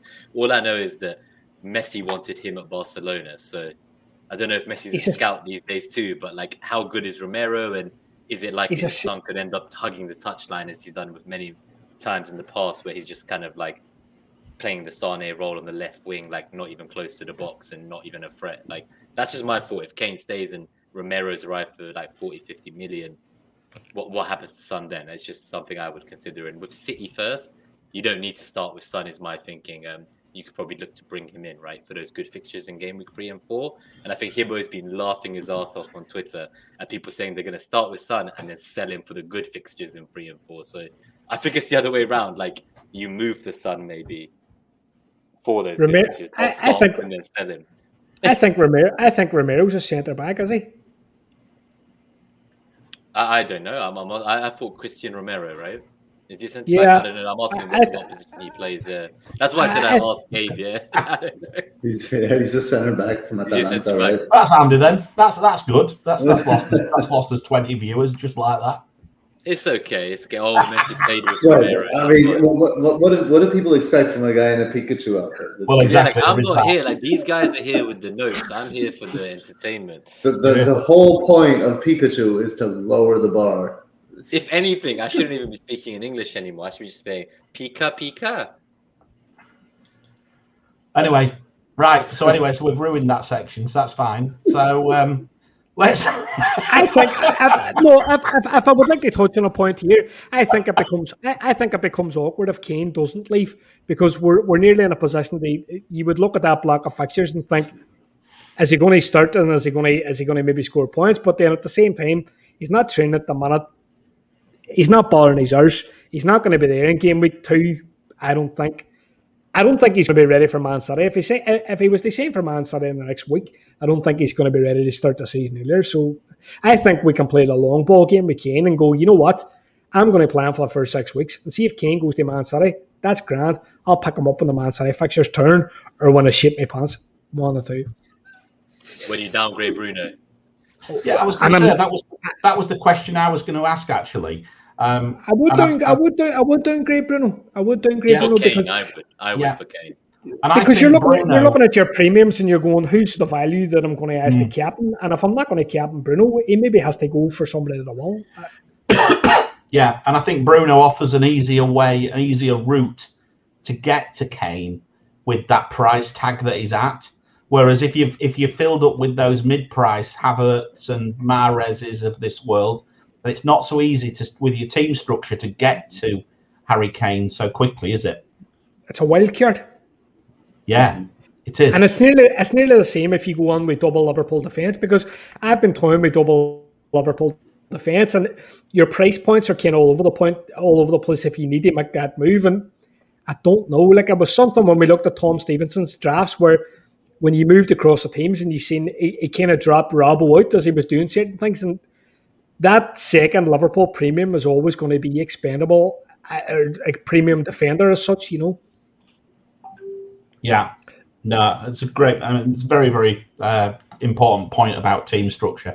I think we can't underestimate team structure at this time of the year. And let's face it, and I've read a lot of, I've listened to some fabulous pods and read some really great articles. We're all guessing at the moment to a certain extent. So just make sure you've got a good team structure which allows you to jump about. And if not, never fear. Don't lose sleep over it. You can always wildcard. No. That's my hibbo there, by the way. No. No. Shut up. But you know, Let me tell you, boys. Do you know what I will say about Neymar? Neymar is like the most patient FPL player I fucking know. It's like I let you want to transfer. no, but like he sends me like the kind of chapter and verse. I'm thinking about buying Willock this week, and if I buy Willock this week, I can't buy such and such next week, and I kind of think, hey, Neymar thinks about transfers on a totally different level than me. 8 weeks ahead and shit. I got them written down in a book. I just watch match a day and buy somebody. But you forget there was a time when Mariner took a -8 with me, both of us live on air on the Compass show. On a Tuesday. It was Monday night UK time. That's why we split you up, and we put Hibbo with you to regulate you. Let's put us in the naughty corner. Right, okay, I've moved on. I don't know if you've noticed. You're too busy chit-chatting.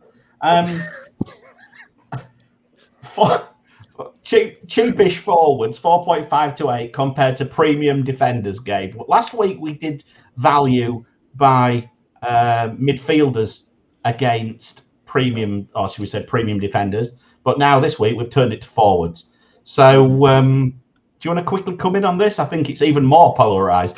It really is. So we're looking at, say, and we're looking at PPMR, which is points per minute with rotation factored points in. Per million. Points per million with rotation. And top of the list here is on the defensive side is Cresswell with 27.8 for our podcast listeners here. Then we have Target, Wan-Bissaka, Dunk, Mings, Shofal in that order, all going down to about 25.6 points per million with rotation. Now the top two for the forwards are Bamford and Watkins, and Bamford is 24.3 and Watkins is 22.0 points per million with rotation. Now, if we compare those at that price point to the to defenders here, Bamford is a little more, so the comparison is a little bit different, right? But if we go straight across and find the 24.3, we're looking at just as far from a value perspective. Reminder: this is just a value perspective.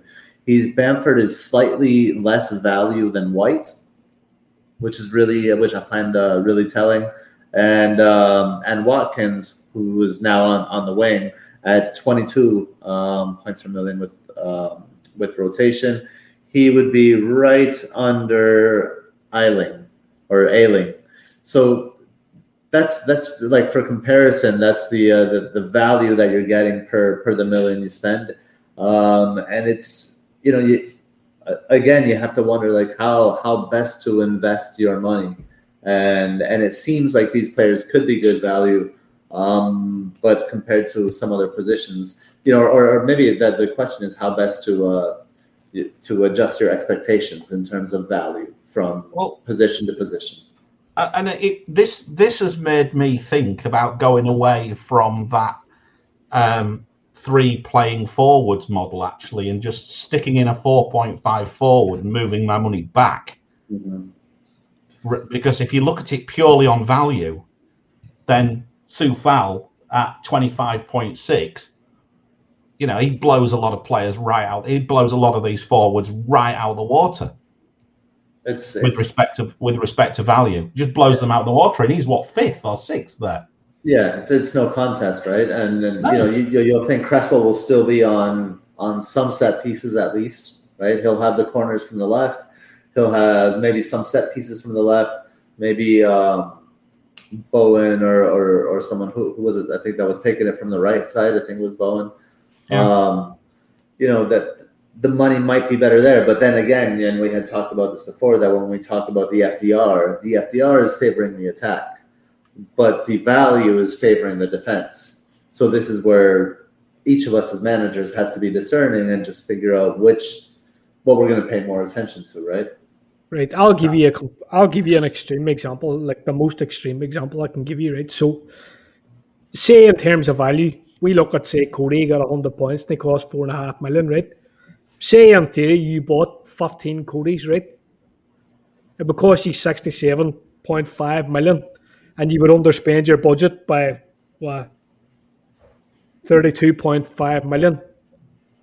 how well do you think you would do in FPL? They all look on paper as if they're good value picks, but A, you don't have a captain, and B, you haven't spent 30 odd million in your budget. So, like, value as an idea is kind of skewed a wee bit because, it can make a difference between going, I'm going to play 3 at the back, or I'm going to play 4 at the back, or I'm going to change my formation slightly. But I think we shouldn't overemphasize value too much because 2 premiums, you're still going to need to chop and change between captain. Do you know, like, you can't put too much emphasis on going, the defenders are always value because they're cheap.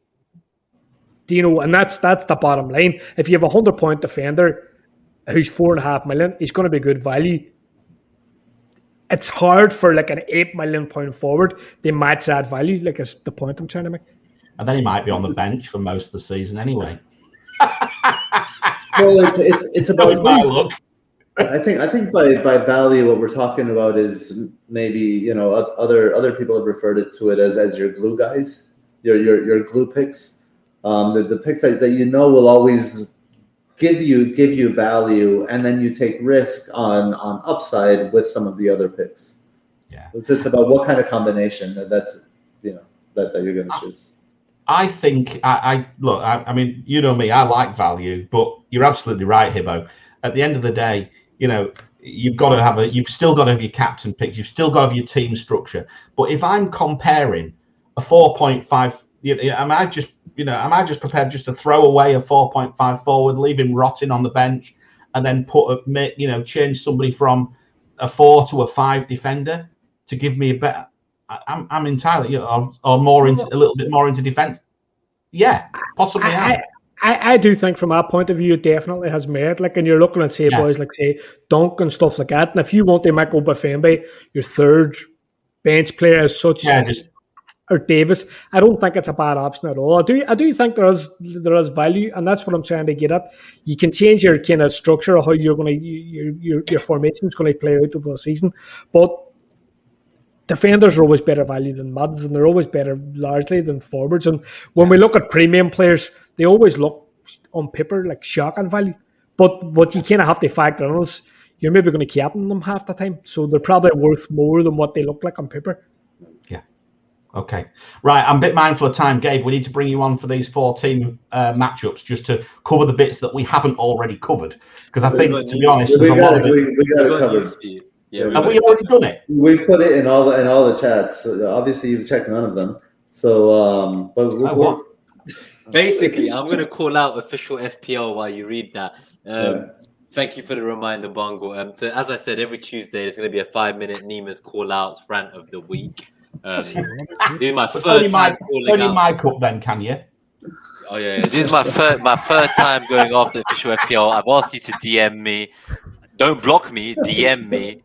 Anyway, the point was that, this is the first year where we can look at it, and the number of active players is pretty damn low right now compared to normal. And I don't think they're going to have as many players on Game Week 1 as they have before. And it will be the first year that there's a decline. I've been calling you guys out for years. I've said engage with your community, make an effort. Don't just get free marketing to 8 million people to watch games they don't care about because they've got assets from your game. Make an effort to understand what we want, Talk to us, do something. Don't just spend 5 years reskinning and changing a deadline and nothing else. So, guys, seriously, message me, talk to your community, figure out what you could do to work with the game with us. And don't just use it as a free marketing ploy. But anyway, that's rant of the week done today. One thing I will say is I'm going to call out Bungle as well, because he asked me on Twitter to do I've never seen this wording before. He said, do a Diggy rant to FPL. And then someone called FPL Diggy came in, an Irish fella, and he thought we were going to rant about him on air. So he said, I can't wait to watch this. I thought he wanted to watch Net That Hall. So I was like, yeah, you can help us get to 1K subs, Diggy. And then he was like, can you tell me what minute you've said about me? And I was like, what are you on about, mate? I don't even know who you are. Turns out that Bungle really put me in it and got me into a little mini Twitter beef of my own, but we're friends now. He's a subscriber of the show. Another hauler to welcome to the family. So thank you, Diggy. So ranting. So now I've read the comments. Now we're going to do the matchups on Tuesday. Yeah. Okay, that's fine. Yeah. Because once again, it's just a complete farce on this show. They're all over the place. No, it's all good. It's all good. It's never try. No, I have to say we're happy to take a few questions, I think now, but very quick for a few minutes before we get out of here. But some of the detailed comment to conversation around this section today has been really good, intermingled with some complete lunacy, which is right up my street, as you know. And Dad cracking the whip. Yeah, and me trying to sort you boys out. Get a grip. We've got a bloody cat on the table now in the way. Shall we go for some questions then? What have we got? Why is it? Wait, no, we're not going to talk about clean sheets because that's it's a forward episode. Nehal's asked about 4 questions, and I feel like we owe him to at least answer one. Yes, okay. I'm just trying to find them all because they're littered between people talking about my outfit, which doesn't help. Guys, we got like a few minutes of live Q&A. Get your questions in. Some of the questions from earlier in the show are missing now. We can't scroll back that far, but yeah, put in some new questions, guys. I was going to say, I'm looking for questions and I'm looking in our private chat, so I can't even find any. No, we've been asked about Smith Rowe twice today. I think Fraser's asked about why are clean sheets down. Yeah, let's talk about both of those. Just I want to say on Smith Rowe, if there's a week to get him, it is game week 1 against Brentford, and I think at 5.5 he's going to start the season. Even if Maddison joins, like I don't think it's going to be in time to start game week 1. So if you want Smith Rowe, get him for Brentford and potentially bench him for the next few or start him for the next few. But I've said what I think of Smith Rowe in the previous episodes. So if you've missed our previous shows, definitely check them out. There's some awesome stuff about midfielders and defenders going through the same power rankings, value, and FDR. So do go back and watch those before game week 1, please. Right, so just a quick question here from Chris Irvin. I think this is FPL Negan off Twitter. He's saying Jota over Firmino for game week 1. Where do you stand, boys? Well, almost everybody over. If it was that choice, if that was the only choice I had, yes. Jota definitely over Firmino for game week 1 if it was me. But I don't think he means for you. I think he means will Jota start and is Firmino. Oh, will Jota start over Firmino? If he's asking to buy Firmino, then fair play for the donation, but I question your FPL. No, well, he should. He's already in pre-season. Firmino's not back yet, is he? Is he back? He wasn't on the bench in the game the other day, so he is back. He is back now. He is he's back late. I think Jota's a reasonable option. I like the idea of starting with Jota against Norwich, and potentially, if you then wanted, you can move him to a Gundogan or a Mahrez in game week 2 against Norwich as well. Gundogan's a great shout because you're looking at this news with De Bruyne at the minute and Grealish. How likely is he? How ready is he? And the De Bruyne news kind of sounds as if he's maybe a bit injured, so Gundogan could be a shout, Yeah. Remember how he did when KDB was out last time? 100%. I'm in the Greenwood camp. I've got Greenwood in my drafts. I wouldn't sell Greenwood game week 2. I think that's the main thing. So if I got Jota, I'd maybe get him just for the 1 week. Whereas Greenwood, you're probably gonna keep him for a few weeks, and that's why I'm keener on Greenwood than I am on Jota. Right, so just going to move on to another point here from Nasser. So he's asking for thoughts on the Everton attack under Benitez. Well, I'd made a point earlier on that I'm a bit worried that Everton might go back to how they were season before last. Obviously, I think they could have lost a lot of their flexibility, a lot of their attacking flair with what's gone on. But as for Benitez, is he going to start at the back and work forwards and should we say concentrate on maybe winning games 1-0? So I like Dean, but I'm not sure I like Calvert-Lewin. What about you guys? I completely agree with you at the minute. I think it looks like Dean scored a cracking free kick there in pre-season, which was nice to see. Like if you're wondering if a player's going to up his kind of set piece potential, he scores a free kick. You're thinking, I think it was the first goal he scored in about 3 years. So no, I do like Dean. I'm kind of cool enough on Calvert-Lewin, to be honest. Yeah. I would agree with you guys, and I think there are so many teams that there are a lot of moving parts right now. I still don't think they're finished buying, and I don't know if they have if they know what they're doing on the right hand side yet. But I do think that Townsend being there is going to have an impact. Townsend can certainly cross the ball, but that's kind of all he can do. Yep. No, fair enough. Just a quick point here from Fraser. So he's asking, Norwich COVID issues, would you fancy a Salah Mane double up? What do you think? I'll tell you what, I finished on that double up at the end of last season, and it actually got me into winning one mini league and sneaking into the frame on another because I captained Mane on the game week 38. I'm not that. I'm a bit worried that I would lose Bruno, but I'm not dead against it. I'm not dead against it because Mane would then might become Kane, right? But he could become Bruno, he could become any Bruno, City midfielder, Mahrez, he could become Kane. Like, it's a cash cow just for that 1 week, right? Yeah. I know you shouldn't bank in transfers. He's a pre-booked transfer, hasn't he? Like, for me, someone who literally is so patient, that's odd. Yeah. But I agree with what we had in the interview with Tom Stevenson, where I do like to take hits early on. So last season, I took my 2 or 3 of my 8 hits were in the first 2 game weeks. So I would kind of just get him, and if another player gets injured, I'll just take a -4. I don't care. Like, I can make up a -4 from game week 2.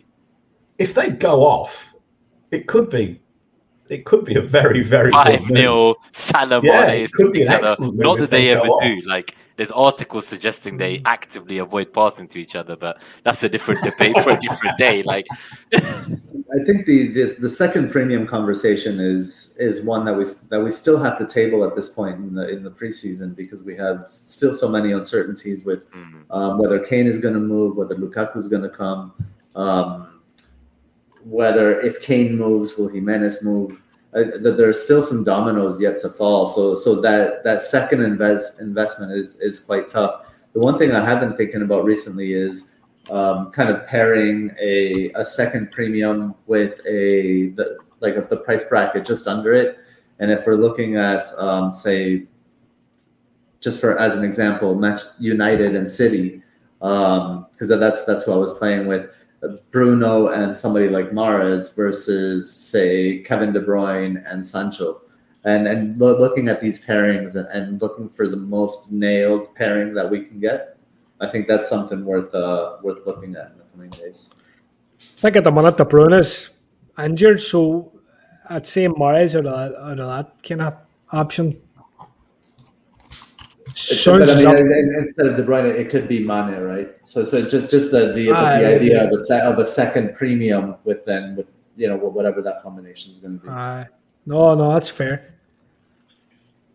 Just gonna pop another question up here. So this is Ray. So with Watkins potentially as a winger, who would be your third striker? Say, if you were going to go Antonio and Tony, who would you go your third striker, discounting Watkins? I'm on DCL, so I've got Antonio, Tony, and DCL right now. I downgraded Watkins to Tony. I've still got DCL. I'm considering DCL to Ings if I know Ings starts game week 1. But that's kind of where I'm at right now. There is the rare option of DCL all the way down to Obafemi and getting that extra midfielder, but I'm not convinced on that. I like the value in the forward line. Yeah, Ings or Nacho for me. I think Ings. I'll say Ings as well. I'll say Obafemi or Davis. Yeah, you go the other way. You go the way I'm avoiding. I would put the money in defense or midfield. I mean, there's nothing wrong. I've got Trent, Shaw, and Dean. I don't need more money in defense. I've still got the front three with those 3 defenders, right? Yeah, in that case, it would be midfield. I prefer. I think midfield for me. Yeah. To get Mahrez, basically, that's where I'm at. Exactly. That's where you get. That's where your third player goes from like a 7-5 or something like that up to a 9. And that's a bit exciting, like a semi-premium. So the same price Son was last year when he started, kind of. That would excite me more than having a player like Iheanacho where we don't know what's going to happen or who's going to start or anything. Or like DCL where maybe like some of the creative players are missing. Yeah. Well, I'll pop up another question here from Jonathan Maloney. So he's asking, game week 4 could be a good time to get Everton attackers on after they've had a few games and DCL and Richarlison are back, possibly for an Everton attacker. So would that be something you'd be pre-booking? Is that something in your minds at the minute, guys? I would just start with like DCL now or have Dean. I think I'm more warming towards just having Dean as my only Everton player. If I don't start with DCL, I doubt I'll kind of go near him in game week 4. Game week 4, I'm looking at Bamford and Jimenez. That's like 2 strikers that, as long as they look like they're okay, that's 2 of my 3 strikers sorted. Like, I'm not moving away from them. And if Antonio's hammy ain't popped by then, I'll keep him too. Totally agree. I couldn't agree more. I think I'm looking Bamford from game week 5. I'm looking Jimenez from game week 4. So I don't really know if I would move on to Everton at that point. I would either be I'd start with Everton or don't start with Everton. And the way I'm kind of leaning at the minute is I probably would kind of fade Everton attack completely and just go for Lukaku. That's maybe how I'm. I've just checked the matchups. I'm just looking at my spreadsheet now, and the matchups aren't great even at game week 4 for them. Okay. And one thing, guys, so something I noticed recently is I've got Rafinha in my draft still, and the problem with him is he's playing both Shaw and Dean in the first 2 weeks. Like, and I'm thinking, like, I want a high ceiling here. Like, just Rafinha. I know, like, I think he's underpriced, and I want him for the whole season, and maybe he starts firing, but we could come back to him. Here's my thoughts on Rafinha. My thoughts on Rafinha is the whole game's mad for Rafinha because he's good value. I don't think he's good value for the first 4 weeks. And I don't think anybody's saying it. I don't think anybody's saying, oh, I could park fucking Rafinha and buy him in game week 5. Everybody's saying, oh, he's such good value, I need to buy him now. I actually think you could go with Buendia or somebody like that and buy or Sar and buy. Yeah, I'm on Sar. Over Watkins as well. Like, I don't want Watkins anymore. I'd rather Buendia for $1 million less. I don't want Ings maybe. So maybe it is Buendia for 3 weeks, and then you jump off to Rafinha to straight swap. I think if you're looking at the issues in Villa, like, who's going to provide the balls? Like, if we're kind of doubting where Watkins is going to play, or Ings or Bailey or whatever, I think Buendia, when we look at his XA and what he can produce, he's always going to be the boy providing the key passes. So he's a constant. He's a constant. He's going to ping the balls in either way. No matter who's on the end of him, he's going to be pinging the balls, I think. So I think he's not a bad option, maybe in terms of set pieces too.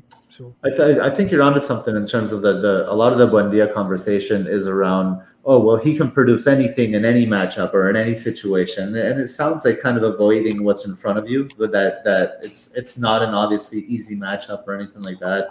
And he will be, and then combining that with, he will be good value at the end of the season. So he must be good value from the beginning of the season. That's not necessarily true to your point there, Hebo. No. And what I love about Buendia is exactly what you said, that he will be the creative hub. Sure, it's kind of 4 new pieces in that front 4, but he will be at the heart of all of that, of all of the chance creations for 3 players who are really selfish players that like to shoot. All 3 of them like to shoot. And there's one player amongst those 3 that likes to pass, and that'll be Buendia. So he should be a focal point in terms of chance creation for that team. Cool. All right, guys. 1 hour 57. I think we'll call it a day at that point. I think it's been an excellent show. I think we've had an absolute scream as well. I think that from the perspective of fun, I think we've certainly made fantasy fun again today, to coin a phrase from Always Cheating. I love that term, and I'm all for it. The pod as well. I love Josh. We actually met at their Always Cheating meetup. It was my first foray into the FPL community, and it was March 2020, just before COVID hit. And I don't know how they got back to New York in the midst of all that, but great friends, and we'll definitely hope to see them soon. Yeah, and yeah. So I think all we can really say, just to summarize, is please. Do hit that like button, hit the subscribe button, hit the bell as well so you get notifications when Nima dresses up like Pikachu again. Ali G at 1,500 subs. Ali G coming in the room next, or whatever it is. Borat Mankini at 10K. Borat Mankini at 2K. Right, that's it. 10K. 10. Come on, for 10. 2K. Come on. 2K is another donation to charity. Oh, right. 10K is a ball. If you have an Apple device, leave a review. Yeah, Apple, please. Yes, let's go through the stuff. Flying Dutchie will answer your question on Tuesday's Compass show about Grealish as a City asset. Yes, we'll do that. So yes, please give us a like. Please subscribe. Please hit the bell. You'll find us on Twitter at NetThatHall. Very important. Please give us a follow. It needs some love, that one. You'll find me at FPL Mariner. You'll find Nima at FPL Nima. Gabe at FPL Lens, who is going to do his matchups on the matchup show on the Compass show on Tuesday, and then some more matchups on Friday with me. Hibbo at Hibbo. Is it Hibbo_FPL? I can't quite remember. Yeah, yes, I think it is. That's the one. That's the one. I keep seeing all these things flashing up on the screen. It's confusing me. We've had a great time. What the hell is going on? We've had a great time today. I hope you have too. We're back with our game week 1 content starting on Tuesday, 9:30, I think, unless it's 10 o'clock. Might be 10 o'clock. UK time. And I think all we've got to say, apart from that, is hello, darkness, my old friend. Oh, hang on. Crow's Nest. I'm the Crow's Nest. See you in 4 hours. See you guys. Third run through of the blooper. Yes. Enjoy the awkward moment, and we'll clip some more from the show. Thanks to Baker and TikTok. So here's Nima going to play us out with hello, darkness, my old friend. Definitely our most popular member of the Net That Hall crew, and you can definitely be our 5th crewmate now going forward.